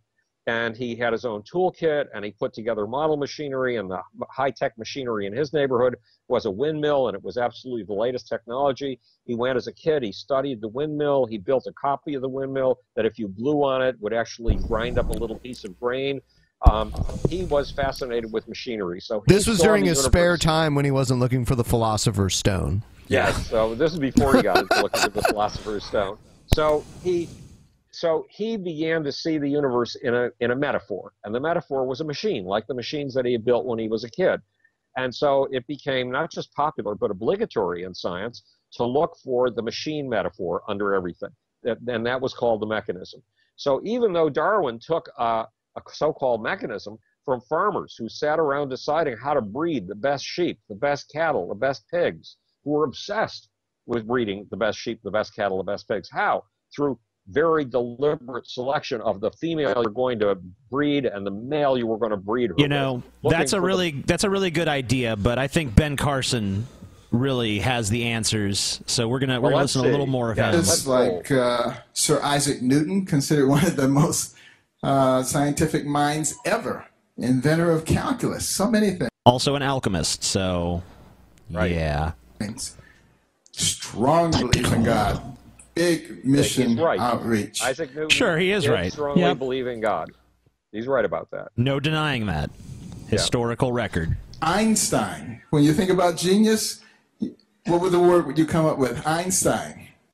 He believed in God. Not really, Ben. Stop lying. Yeah, that's kind of bullshit. Einstein believed in what he called Spinoza's God. And Spinoza's God was the sort of divinity, the magic powers alive in the cosmos. He did not believe in a bearded guy with a bathrobe in the sky. Yeah, Einstein thought the notion of a personal God was ludicrous. But but just because was he more of a deist? There's a margin of error here. It could be interpreted that way. So we'll give you this one. I mean, I guess you could say Einstein was maybe kind of a deist, but I think he was more using God. He would have agreed with Thomas. Look, there were a bunch of subversives. It's a very yeah, go ahead. This is something very important. There was a bunch of subversives sitting around the table together in approximately 1770. The discussing some very, very subversive ideas, which they were going to totally undermine North America. They were going to push secular humanism on America. And they were actually they would soon attempt to actually put their secular humanism down in documents with which they would control in a monstrous way, an anti-godly way, the United States. Their names were Thomas Jefferson, Madison, Adams, and George Washington. And George Washington kept his views pretty much to himself, but the rest of them were deists who believed that if there's a God, it's implicit in the universe. It's in the forces of nature. To read God's mind, read nature's book. And Ben Carson would have regarded them, and so would that woman commenting on Fox TV, as conspiratorial people trying to take over North America with a godless atheism.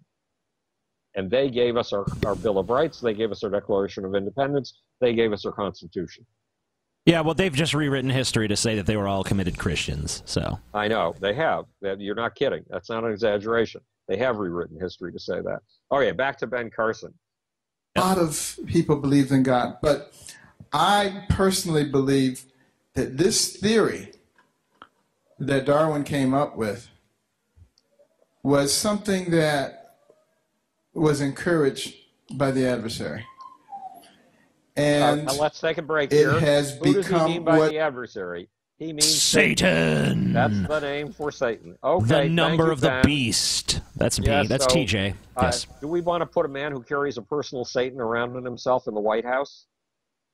Oh, no. This man has just demonstrated that he is committed to a personal Satan. And then he wants a personal Satan for all of us. Fuck him. Okay, back to Ben Carson. is scientifically, politically correct. Amazingly, there are a significant number of scientists who do not believe it. No. But they're afraid to say it. No, yeah, it's extremely insignificant. Extremely insignificant. Right. Not to say that science, scientific consensus equals reality or anything like that. No, but it's a collective fantasy like every other subculture's vision of the world. You're basically misrepresenting what scientists believe at this point. A significant number of scientists do not deny evolution. That's just silly. A significant amount of money has gone into founding things like the Discovery Institute to get across, for propaganda purposes, the idea that scientists do not universally believe in a secular cosmos. And yes, they've managed to get a few people published, and they put an enormous amount of money behind those few people. And sometimes the arguments of those few people are arguments of enormous value in advancing science. Nonetheless, it's an insignificant number of scientists. A significant number of scientists believe in God on a personal basis, but it doesn't interfere with their science. No, they're not denying evolution just to have their God. They're not denying evolution, and they're not denying the Big Bang. And in fact, there's a legitimate argument about the Big Bang, a legitimate scientific argument. I did a debate online 2 months ago or so for Cosmoetica with 3 people, all of whom are science people, and all of whom believe the Big Bang idea is false. So look, science is about debate. Science is about questioning things. But when you bring up things like the adversary, you are in Never Never Land. And that's not science anymore. Well, what if he's... Okay. I think maybe he's just talking about an impersonal adversary. I don't think so. Yeah, he's talking about the negative connotations of the universe, the destructive forces. I'm an atheist, right? So there are no gods in the sky. There are no gods in the earth beneath us. There are no spirits drifting around us. So when you bring up the adversary, what are you bringing up? You're bringing up somebody that's in your own fucking mind. That's where the adversary stays alive, is only in your mind and the minds of others who agree with you. And he obviously has a committed Christian audience here who understand exactly what he's talking about when he's talking about the adversary, when he is saying that the idea of evolution is satanic. Now, he's a sweet guy. I think he's an ignorant as shit, but so is Donald Trump. The two of them are on a par when it comes to ignorance. But he's a sweet man, and his sweetness, because people need some sort of honesty, at least his sweetness comes across as a tremendous relief from the backstabbing that goes on in a presidential campaign or any political campaign. Well, he's kind of like the polar opposite of Donald Trump in that regard, I guess. Well, but they're on the same pole. They're on this, to have imagine a curtain rod, and you've got these two things at the ends, right? They're attached to the same curtain rod. Yes. They're just at opposite And one ends. of the things that I'm hoping to do over the next few years, one of the books coming up on my docket is called The Organ of Species. Not the origin of species, the organ of species. The origin of bullshit. The organ or the Oregon? I think that organ. He has dysentery. He's dead.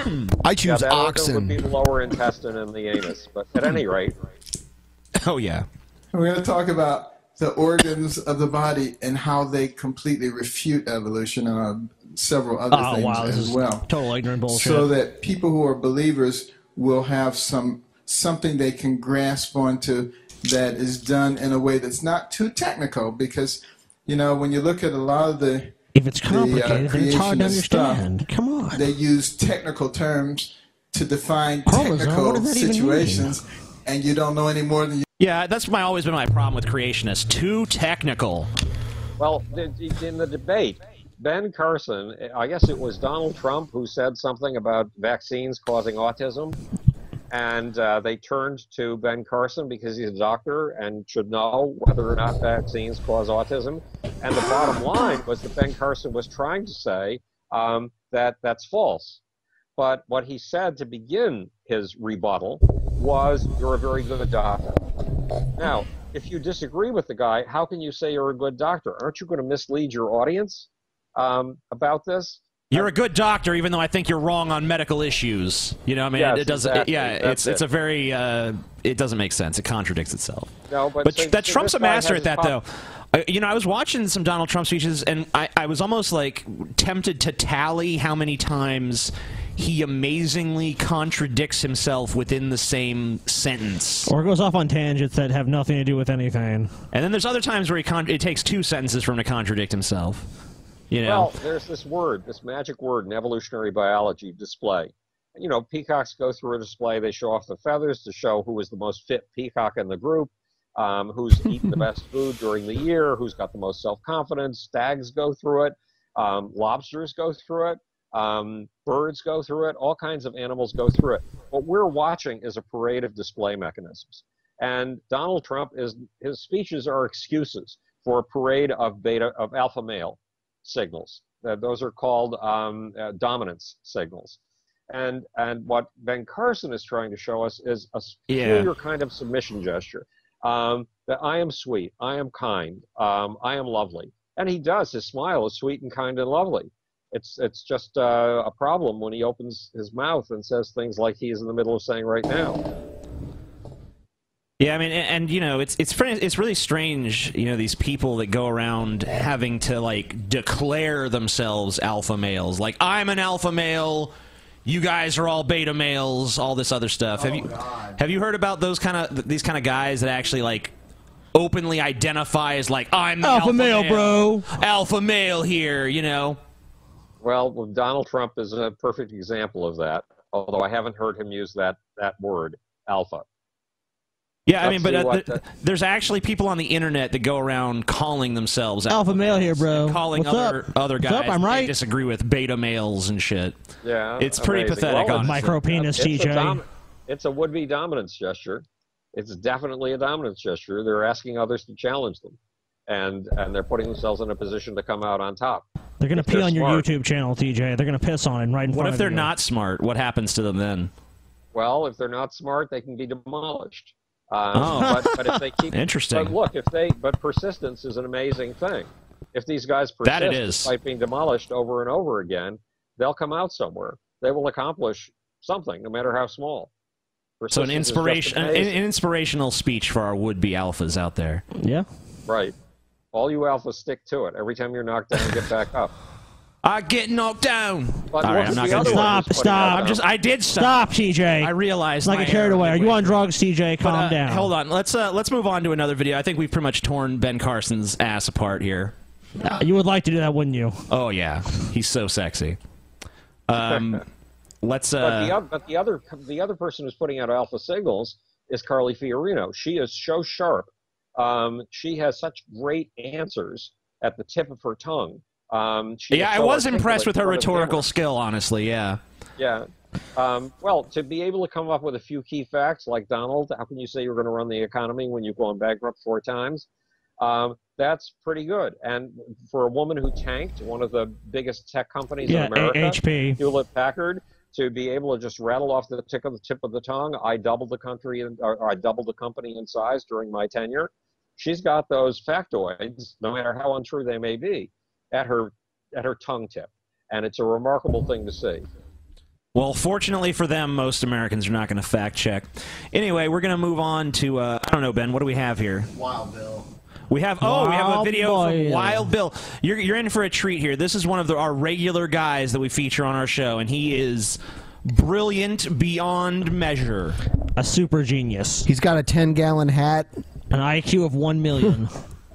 So smart. Off the charts. Here we go. Guns, Bibles, and freedom. Hello, everybody. Wild Bill for America here. A couple of years ago, Mr. Obama made a rather snotty remark about Americans bitterly clinging to their guns and Bibles. Clearly, Mr. Obama has very little understanding of the American way of life.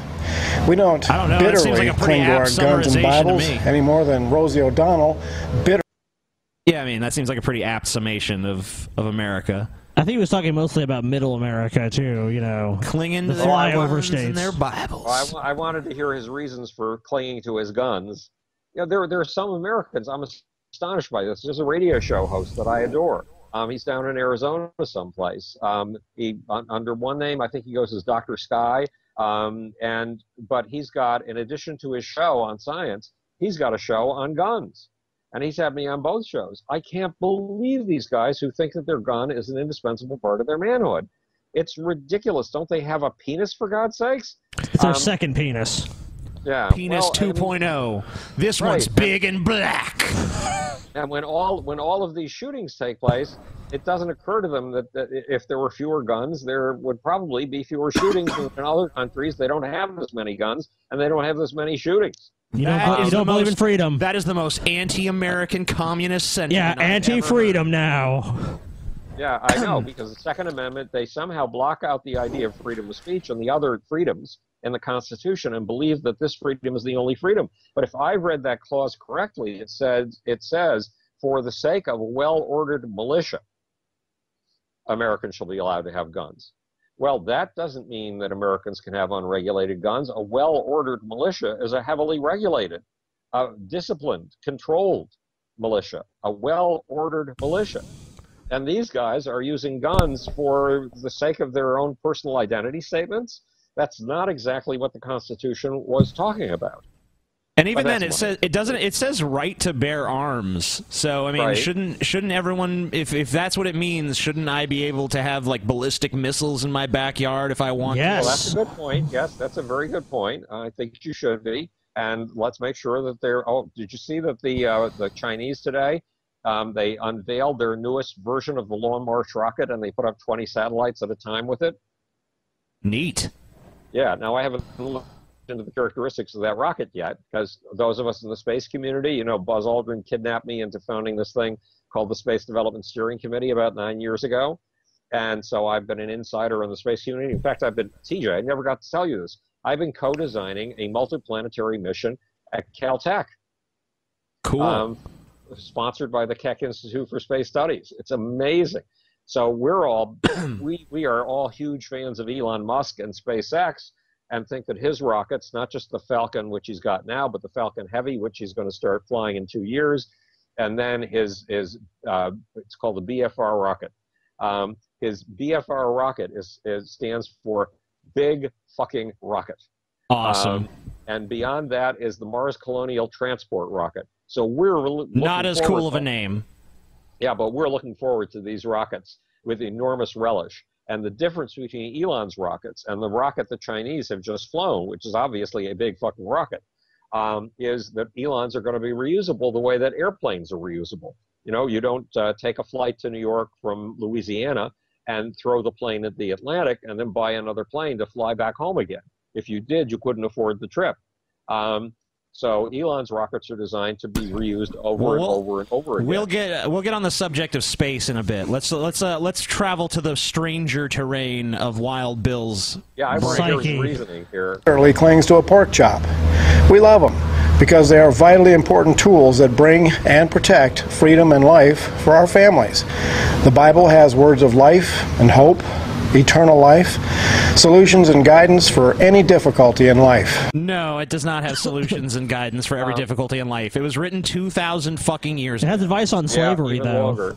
Yeah, well, I mean, it was compiled and from, translated, edited, who knows how old the oldest text in the Bible is, but right. The point is, it doesn't have for an era when an eye for an eye and a tooth for a tooth made sense. We don't take that kind of bodily vengeance anymore. We've evolved significantly beyond that. We don't stone people for adultery anymore. If we did, there would be no soap operas on television. Hey, if it's supposed to be an eye for an eye and a tooth for a tooth, shouldn't it be an adultery for an adultery? You know what we should do? Yes, that's a good one. Yes. Let's do a little more Wild Bill, and then I have an article that I'd like to go through, like a news article. Not an artichoke, an article. Okay. An artichoke, yes. Oh man, I could make some spinach artichoke dip. Ooh yeah. We're not going to give it up. In fact, we're going to put it right back into American culture where it belongs so that everybody can enjoy it, especially students in the public school. Yeah, because you can't even find a Bible anymore. You can't even find us. You can't even find a Bible in America anymore. No, I've been able to find one. Not it's like Christianity is a forgotten relic. Is he talking about putting the gun in the center of American society or the Bible in the center of American society? I think both. Both, preferably, I think. Yeah, God for him. Save us. Okay, I'm going to send any money I can, any spare change I can find to the ACLU as quickly as I can. We love our guns because they're fun. Shooting sports are a great American tradition. Plus, a gun in the home or on the hip brings great comfort when ugliness arises. And frankly, Mr. Obama, you seem to be one to stir up ugliness that threatens American families. We all saw the riots that were quietly instigated by your minions, and we've all heard the direct threat of your race war. Instigated by Obama's minions? The riots, like the race riots, Ferguson. Things like Ferguson. Ferguson, okay. Obama snaps his fingers and then a race riot erupts. Yeah, because Obama is the secret ruler of all black people. Yes. And, so these shootings of black people, and this poor woman in Texas was taken into custody. If you've ever watched, I think her name is something like Sandra Bland. If you've ever watched the full 60-minute video of her arrest, one of the most appalling violations of the American Constitution you have ever seen in your life. The way that she's bullied and degraded by this little twerp of a policeman and eventually jailed. It is hideous. If it happened to you or me, it would be monstrous, and it could happen to you and me. What do you think? What do you think of? What do you think of the sentiment that, if black people don't want to be harassed by the police, they should just stop committing so much crimes? Stop being criminals. Because we've heard that phrase before. Yeah, but we've watched things. Thank God for video. Thanks to GoPro and whatever other video cameras there are out there, we can now see what police are doing. And we've seen some pretty wretched things. Okay, so this guy bolts and runs away from his Mercedes, of all things. And a policeman stands there as if he's taking aim and target practice and puts 8 bullets in him and kills him. I mean, since when was running away a capital crime? And you were supposed to be tried for crimes. And this guy had done nothing. He had done nothing. Absolutely nothing. It was a threat as he ran away. Yeah, the policeman was harassing him. And the same thing was happening with Sandra Bland or whatever her name is. What would you say? The policeman was doing monstrous things to her. What would you say to people who say that in America, black people should be profiled as potential criminals because statistically, black people commit more crimes? It's true. Statistically, black people commit more crimes. However, to what extent is that statistic an artifact of the fact that blacks are arrested for just about nothing? I mean, and should they be profiled as such? No, he's got. My friend is so. I have a bunch of black friends. They're so middle class. It's ridiculous. They're such upstanding citizens filled with civic virtues that it would blow your mind. But I know whether when they leave me and they go walking out on the street, they could be profiled at any minute and slapped up against a police car and taken in for nothing, for absolutely nothing. and they can be beaten for absolutely nothing. They could even be shot for absolutely nothing. That's the plight of being black in America today. So it is true that there are more blacks in the black community. I once had a black assistant for a week. She filled in for my normal assistant. And she was here at the time when whether we should put video cameras on all policemen was a big subject in a local election, a mayoral election here in New York City. And I asked her what she thought about it, and she said, absolutely, well, no. I asked her what she thought about profiling, and she said, I'm glad they do it. Why was she glad they do it? Because there's more crime in the black community than there is in the white community. So it's a mix of problems. But if you read Ta-Nehisi Coates, I haven't read his book, I've just seen his articles in The Atlantic, you'll see how blacks were consistently screwed out of money and out of stature for the last 150, well, it actually goes back 450 years. So there's a two-sided argument here. And it's not as simple as all we need is a gun and we can shoot anybody we want, because black people are obviously the cause of every problem. And shooting a black person will always take care of our problems. It's not that simple, Wild Bill. Thugs to hunt down and murder white people. We see the illegal foreigners streaming into our nation with no background checks. And we see build the wall quick. Bill, I see illegal foreigners. I see them on my block. I see little Asian women on my block, and I see Mexican men on my block who have these shopping carts. Somehow they turn them into enormous trash bundles. They've got these huge bags strapped to them, and they are trying to go through everybody's trash when nobody else is around. Late at night, I see them at 2 in the morning. They are leaving everybody's trash so immaculate that nobody even knows they were there. What are they doing? They're doing sorting for the sake of whatever it's called, refurbishing, replenishing, reusing, for the sake of reuse. Recycling? Recycling, that's the word. Yeah. That the rest of us would never, ever have the time to do. Why are they doing it? Because they're working their fucking asses off to gain a foothold here in the United States. And what do they do once they gain a toehold? Well, they go to work as cab drivers, they work that, and they save, they work 18-hour days, they work 7-day weeks, they save and they save and they save until they can buy a medallion, or they end up opening their own shops. And some of the shops opened by so-called illegal Mexicans are some of the most brilliantly colorful that I've ever seen. Where we live here, we have a lot of Somali refugees, and a lot of them are like taxi drivers and Uber drivers. Yeah. Here. Right.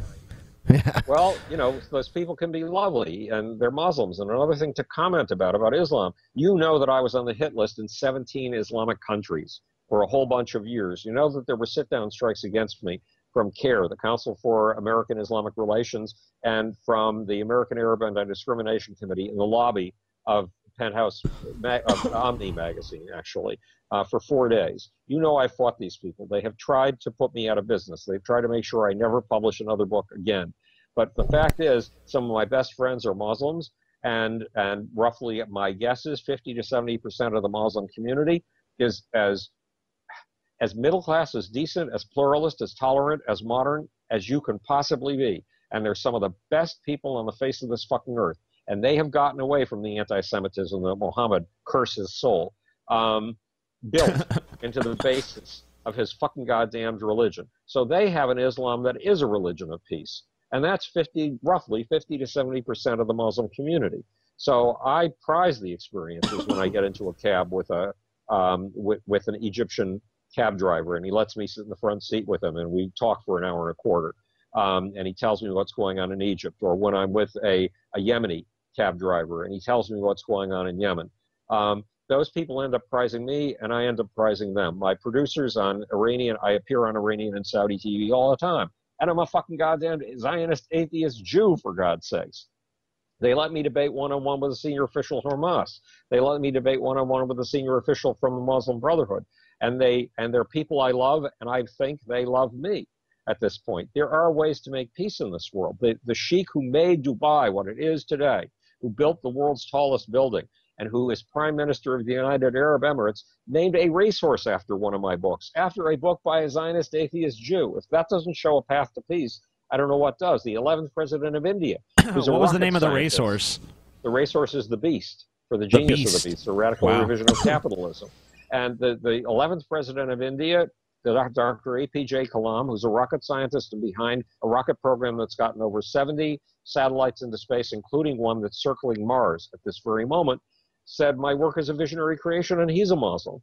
When I was called on to create a 2-day intensive seminar on reperceiving leadership for 10 CEOs and general managers, I was called to do it in Kuala Lumpur. All 10 of the people I did this thing with, all CEOs and general managers, all wonderful, fantastic, creative people, every single one of them was a Muslim. There is a way to peace. I can see it in my own fucking goddamn life. But there is also the dark edge of Islam. And there is the fact that Saudi Arabia has been planting madrasas, religious schools, and mosques all over the world, including all over the United States, including Mexico, including Japan. And those madrasas preach Wahhabi Islam. And Wahhabi Islam is what led directly to Al-Qaeda and Osama bin Laden. The Saudis are doing this even though the knife of Al-Qaeda is at their throat. That the people in Al-Qaeda, Al-Nusra, and ISIS want nothing better than to behead the royal family of Saudi Arabia. The Saudi Arabians have been playing a very peculiar game. But the Iranians, look, they got us to take Iraq and hand it to them on a platter. Lord knows what we're going to hand them next. We have an article that we want to look over here. Okay. Let's take a look at, this is something that Ben thought would be interesting, so let's take a quick look here.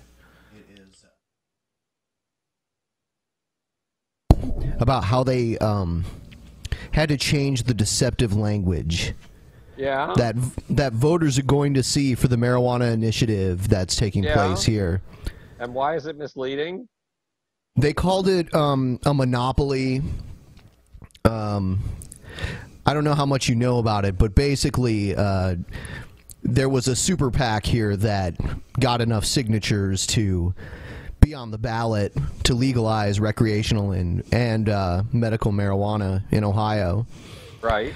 They got about 750,000 signatures, and the loudest opposition to it are people who are against the fact that initially the amendment will be written into our Constitution as 10 companies will pretty much have the growers, the commercial growing market locked down. Yeah, you can basically grow it on 10 parcels of land. That doesn't sound very capitalist to me. Now, one thing about it is that for personal use, home growing will be legal, and gifting will be legal, and they will also they're going sales from personal. So like you couldn't just like grow it in your house and sell it in stores. Now you can open a store and sell it, but where you're getting it from, that's one of that group of investors. Yeah, you're basically. Yeah, they're basically. You don't want to write government-controlled monopolies into a law. I wouldn't say it's a monopoly, though.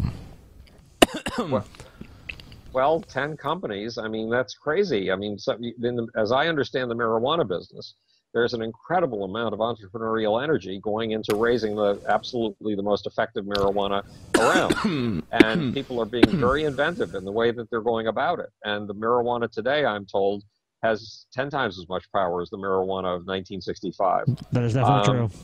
Yes. So you want that entrepreneurial God energy. bless now. Yeah, I think, just in my opinion, I'm going to vote for it because I'm done with criminalization, especially for things like here in Ohio. If you get any drug-related crime against you, they can take away your driver's license for up to 6 months. Oof. Okay, that makes it hard for you to make a living in Ohio. Yeah, and you know it's happened to several people that I know. That's the most benign thing that can happen to you. Right. Yeah, I mean, I think we're all in agreement that the fact that there's only 10 companies allowed to grow it is jacked up.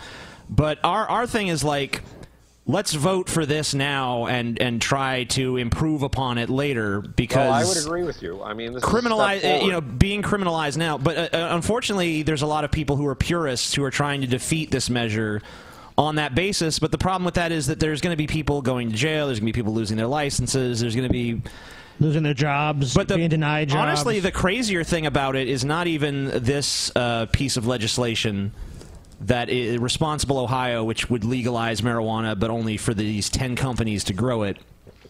The crazier thing is this issue 2 on the ballot, right?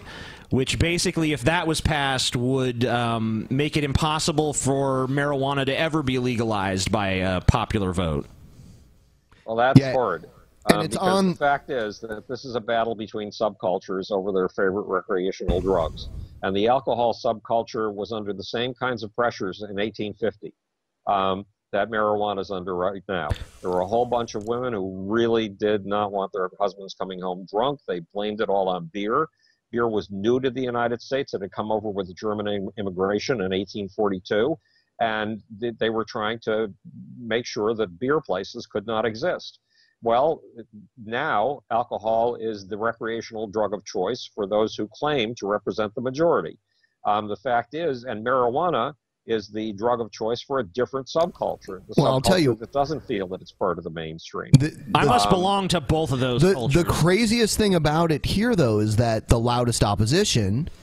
I guess it's not so crazy, actually, because, I mean, I understand where they're coming from, but it's just, I never thought it would happen. The most vocal opposition to it here are people who do smoke or are pro-legalization that are just against, you know, the actual financial capitalist side of it. Right. Yeah, they basically just want us to pass legislation that says anyone can grow any amount of marijuana and sell any amount of marijuana, and it's just totally pure. Well, I'd be for that too, because the fact is that when you compare the that's not going to pass. That's not going to pass by marijuana. The damage done by alcohol is far, far greater. Yeah, but we're talking about Ohio, the purple state. You know. So, I mean, it's where North and South kind of meet. Like, to the south of us is Kentucky, and to the north of us, well, and also West Virginia, and then to the north of us is Michigan. So it's such a mixture here that if you want to pass a law like this in a state like this that's so mixed, even, you know, with a Republican governor and everything. Well, I'm with TJ that a law like this is an advance, and that you have to take your advances where you can get them, and then move forward to perfect things. Marijuana, so far as I'm concerned, it's like any other drug. Any good thing in excess is a poison.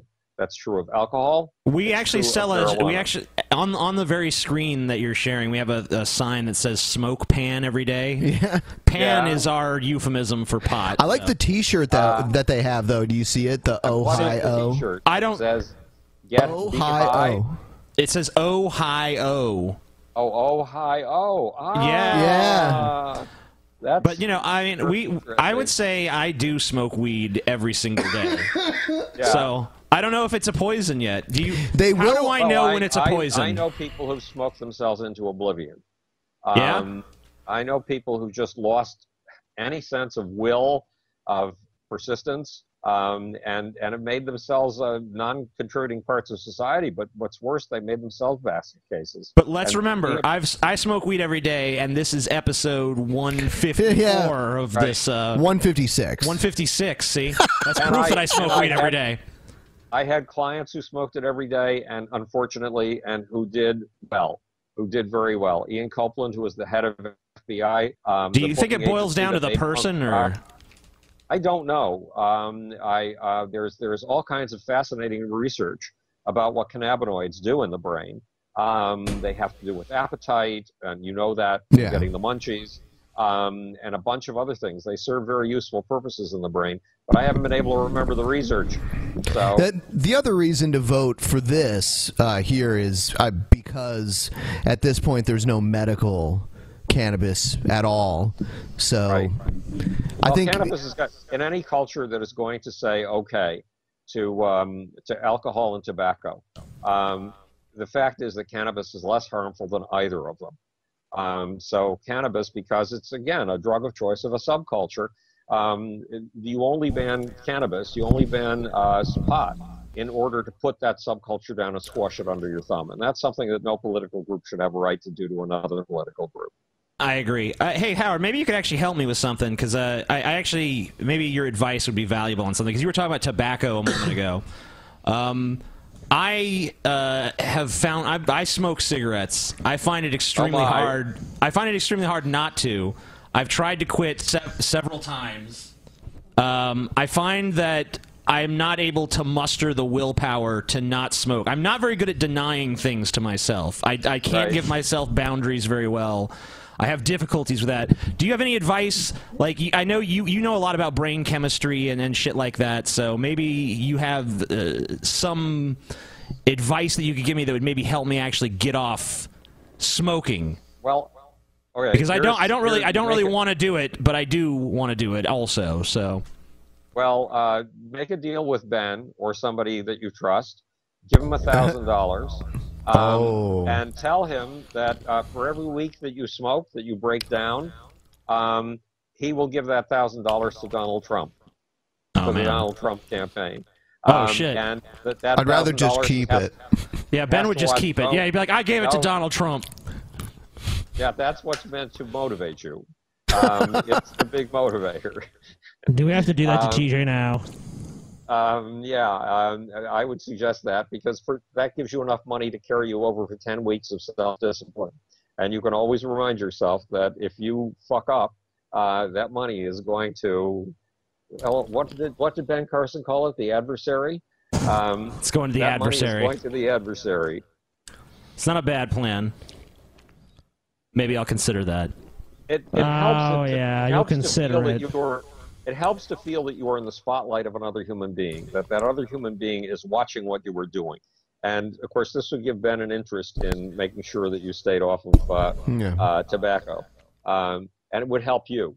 I mean, it helps me to know that I have a girlfriend, and it's very hard to do 1,000 or 1,400 push-ups. You have to keep pushing yourself and pushing yourself. Believe me, you want to quit at push-up number 30.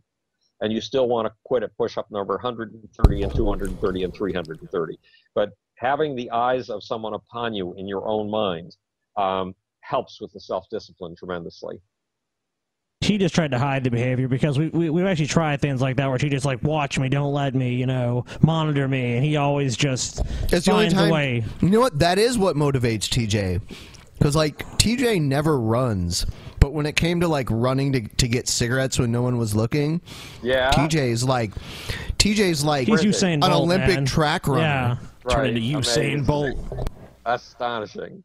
But you know what? I have gone from about 12 to 14 cigarettes a day to 4 cigarettes a day. So well, that's good. I am at least weaning myself. I do want to say though that TJ will be like, I didn't smoke any cigarettes today. We'll be like, okay, well, did you smoke a cigar? Yeah. Yeah, I did. Oh, God. Oh, Lord. I mean, what we're talking about here is your longevity. People like me, I want you to be around for a long, long time to come.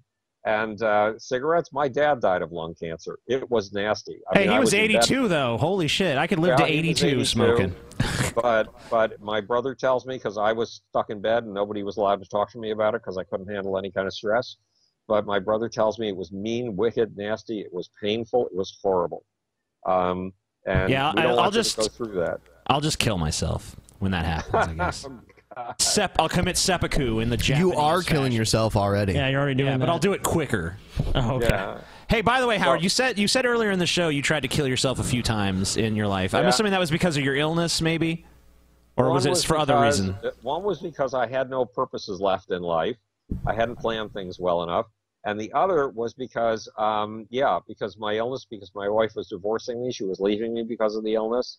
Life was pretty hard. I mean, the first time I had tried to find myself an arbitrary purpose in life, because when you have a purpose and you set yourself on a goal, no matter what it is, and you work to achieve it, you end up accomplishing things you never thought you would accomplish in your life.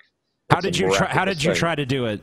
Well, what was the method? Time, I don't know how I had this with me, but the day after we finished, I had 4 years at NYU. Okay, that gave me an artificial purpose, get a degree, and get straight A's. That was an artificial purpose too. So I aced it for 3 years straight. I got nothing but straight A's.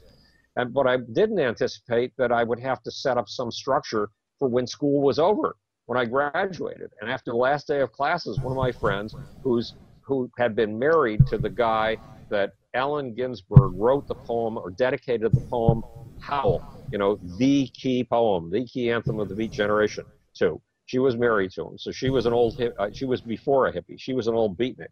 So she took me to a Country Joe and the Fish concert, and she had speed. I think it was methadone, and I hadn't done any. I'd only done speed once in my life. So I took the pills, which I shouldn't probably have done.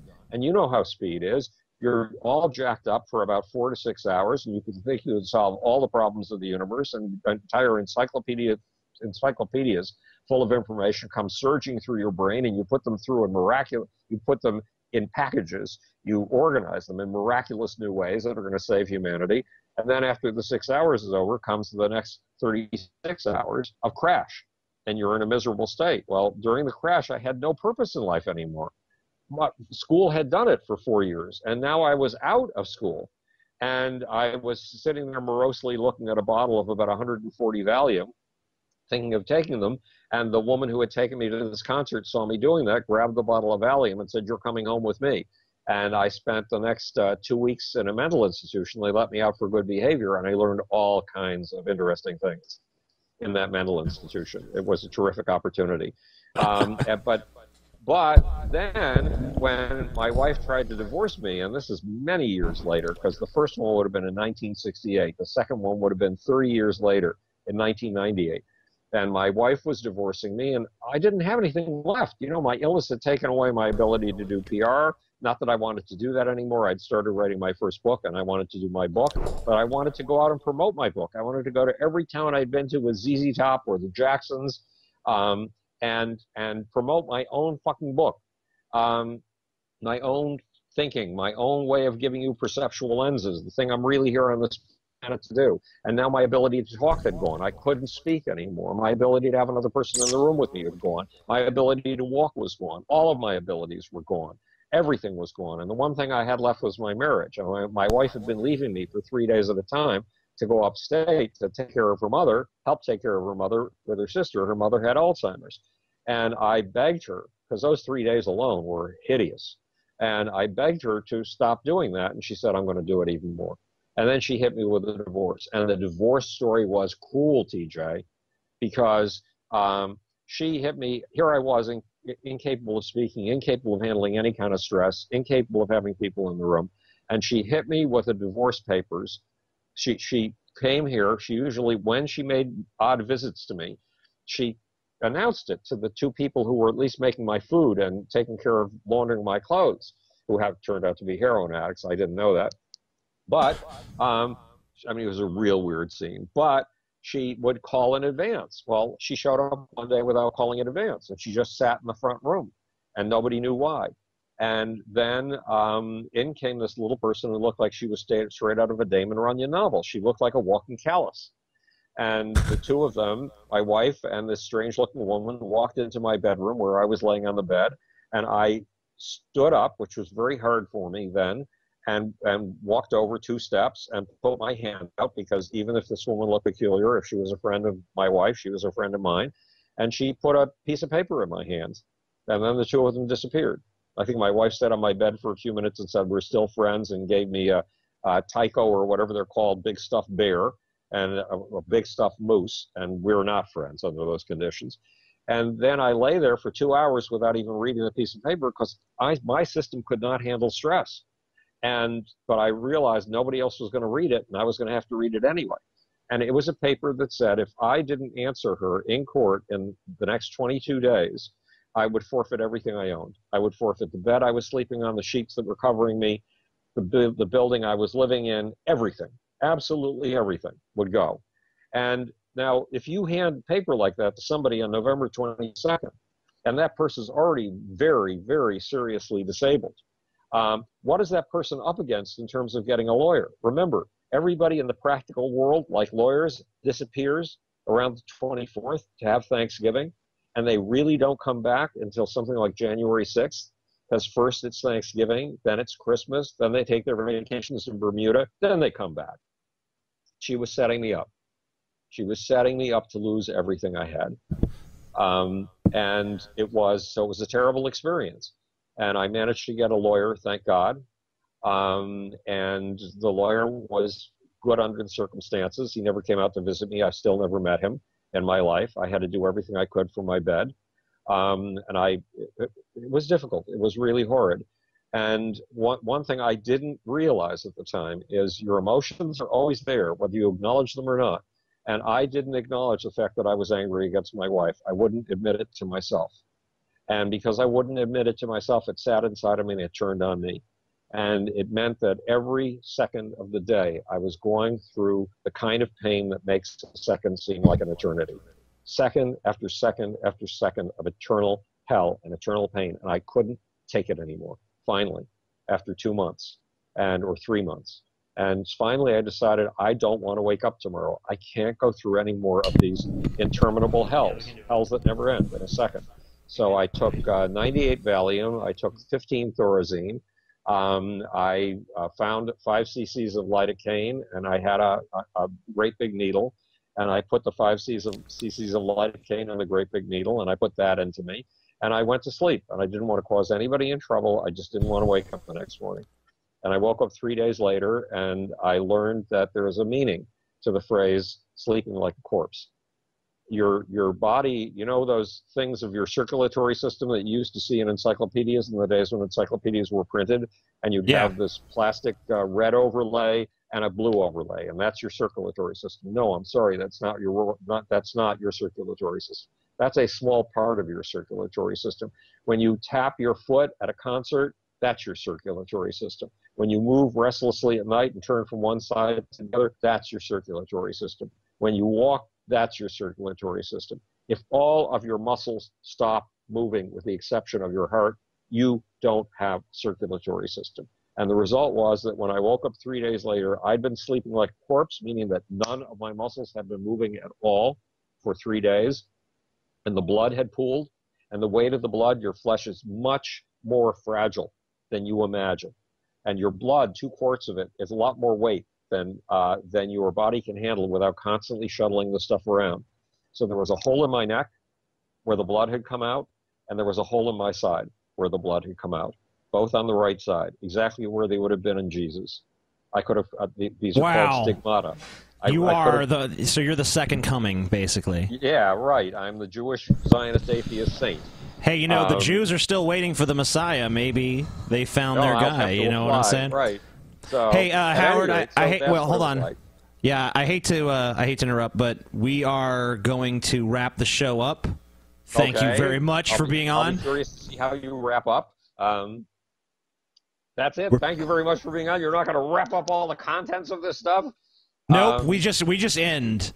It just goes and goes until eventually we're like, all right, that's long enough. We're done. Okay. Well, it's nice to drop off the cliff with you. No, I had a wonderful time. I always do. I think it's Thanks, Howard. Thank you, Howard. Terrific. Yeah, thank you so much. And thank you, Scotty, most of all. You're welcome. All right.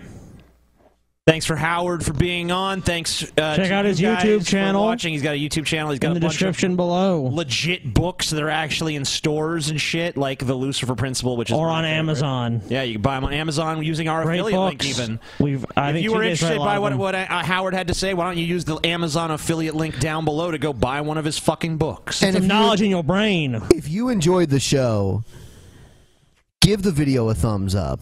Just do it. Do it for Ben. Do it. Look at if you could see Ben right now, you know he really needs to do it. Let's take a look at the Fantasy Football League and see where we are. We got 54, so there's less than 1/3 left. If you guys want to get beat by me, the privilege 3 days of being beaten by one of the drunken. Show Scotty what's up. Show Scotty what's up. TJ and Ben are out of this. They're not going to win. No, my next. They're garbage. I'm going to play first with my next team. Okay, we'll see. Oh. We'll see. You want to put some money on the line right now on the air then? So extra money?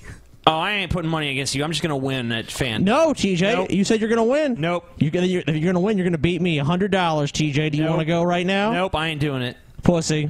I'm not. Yeah, you're a pussy. FanDuel.com/DP. He's afraid. The banana bitch is afraid. The fucking egg bitch. The egg bitch is going to beat the banana bitch, huh? No.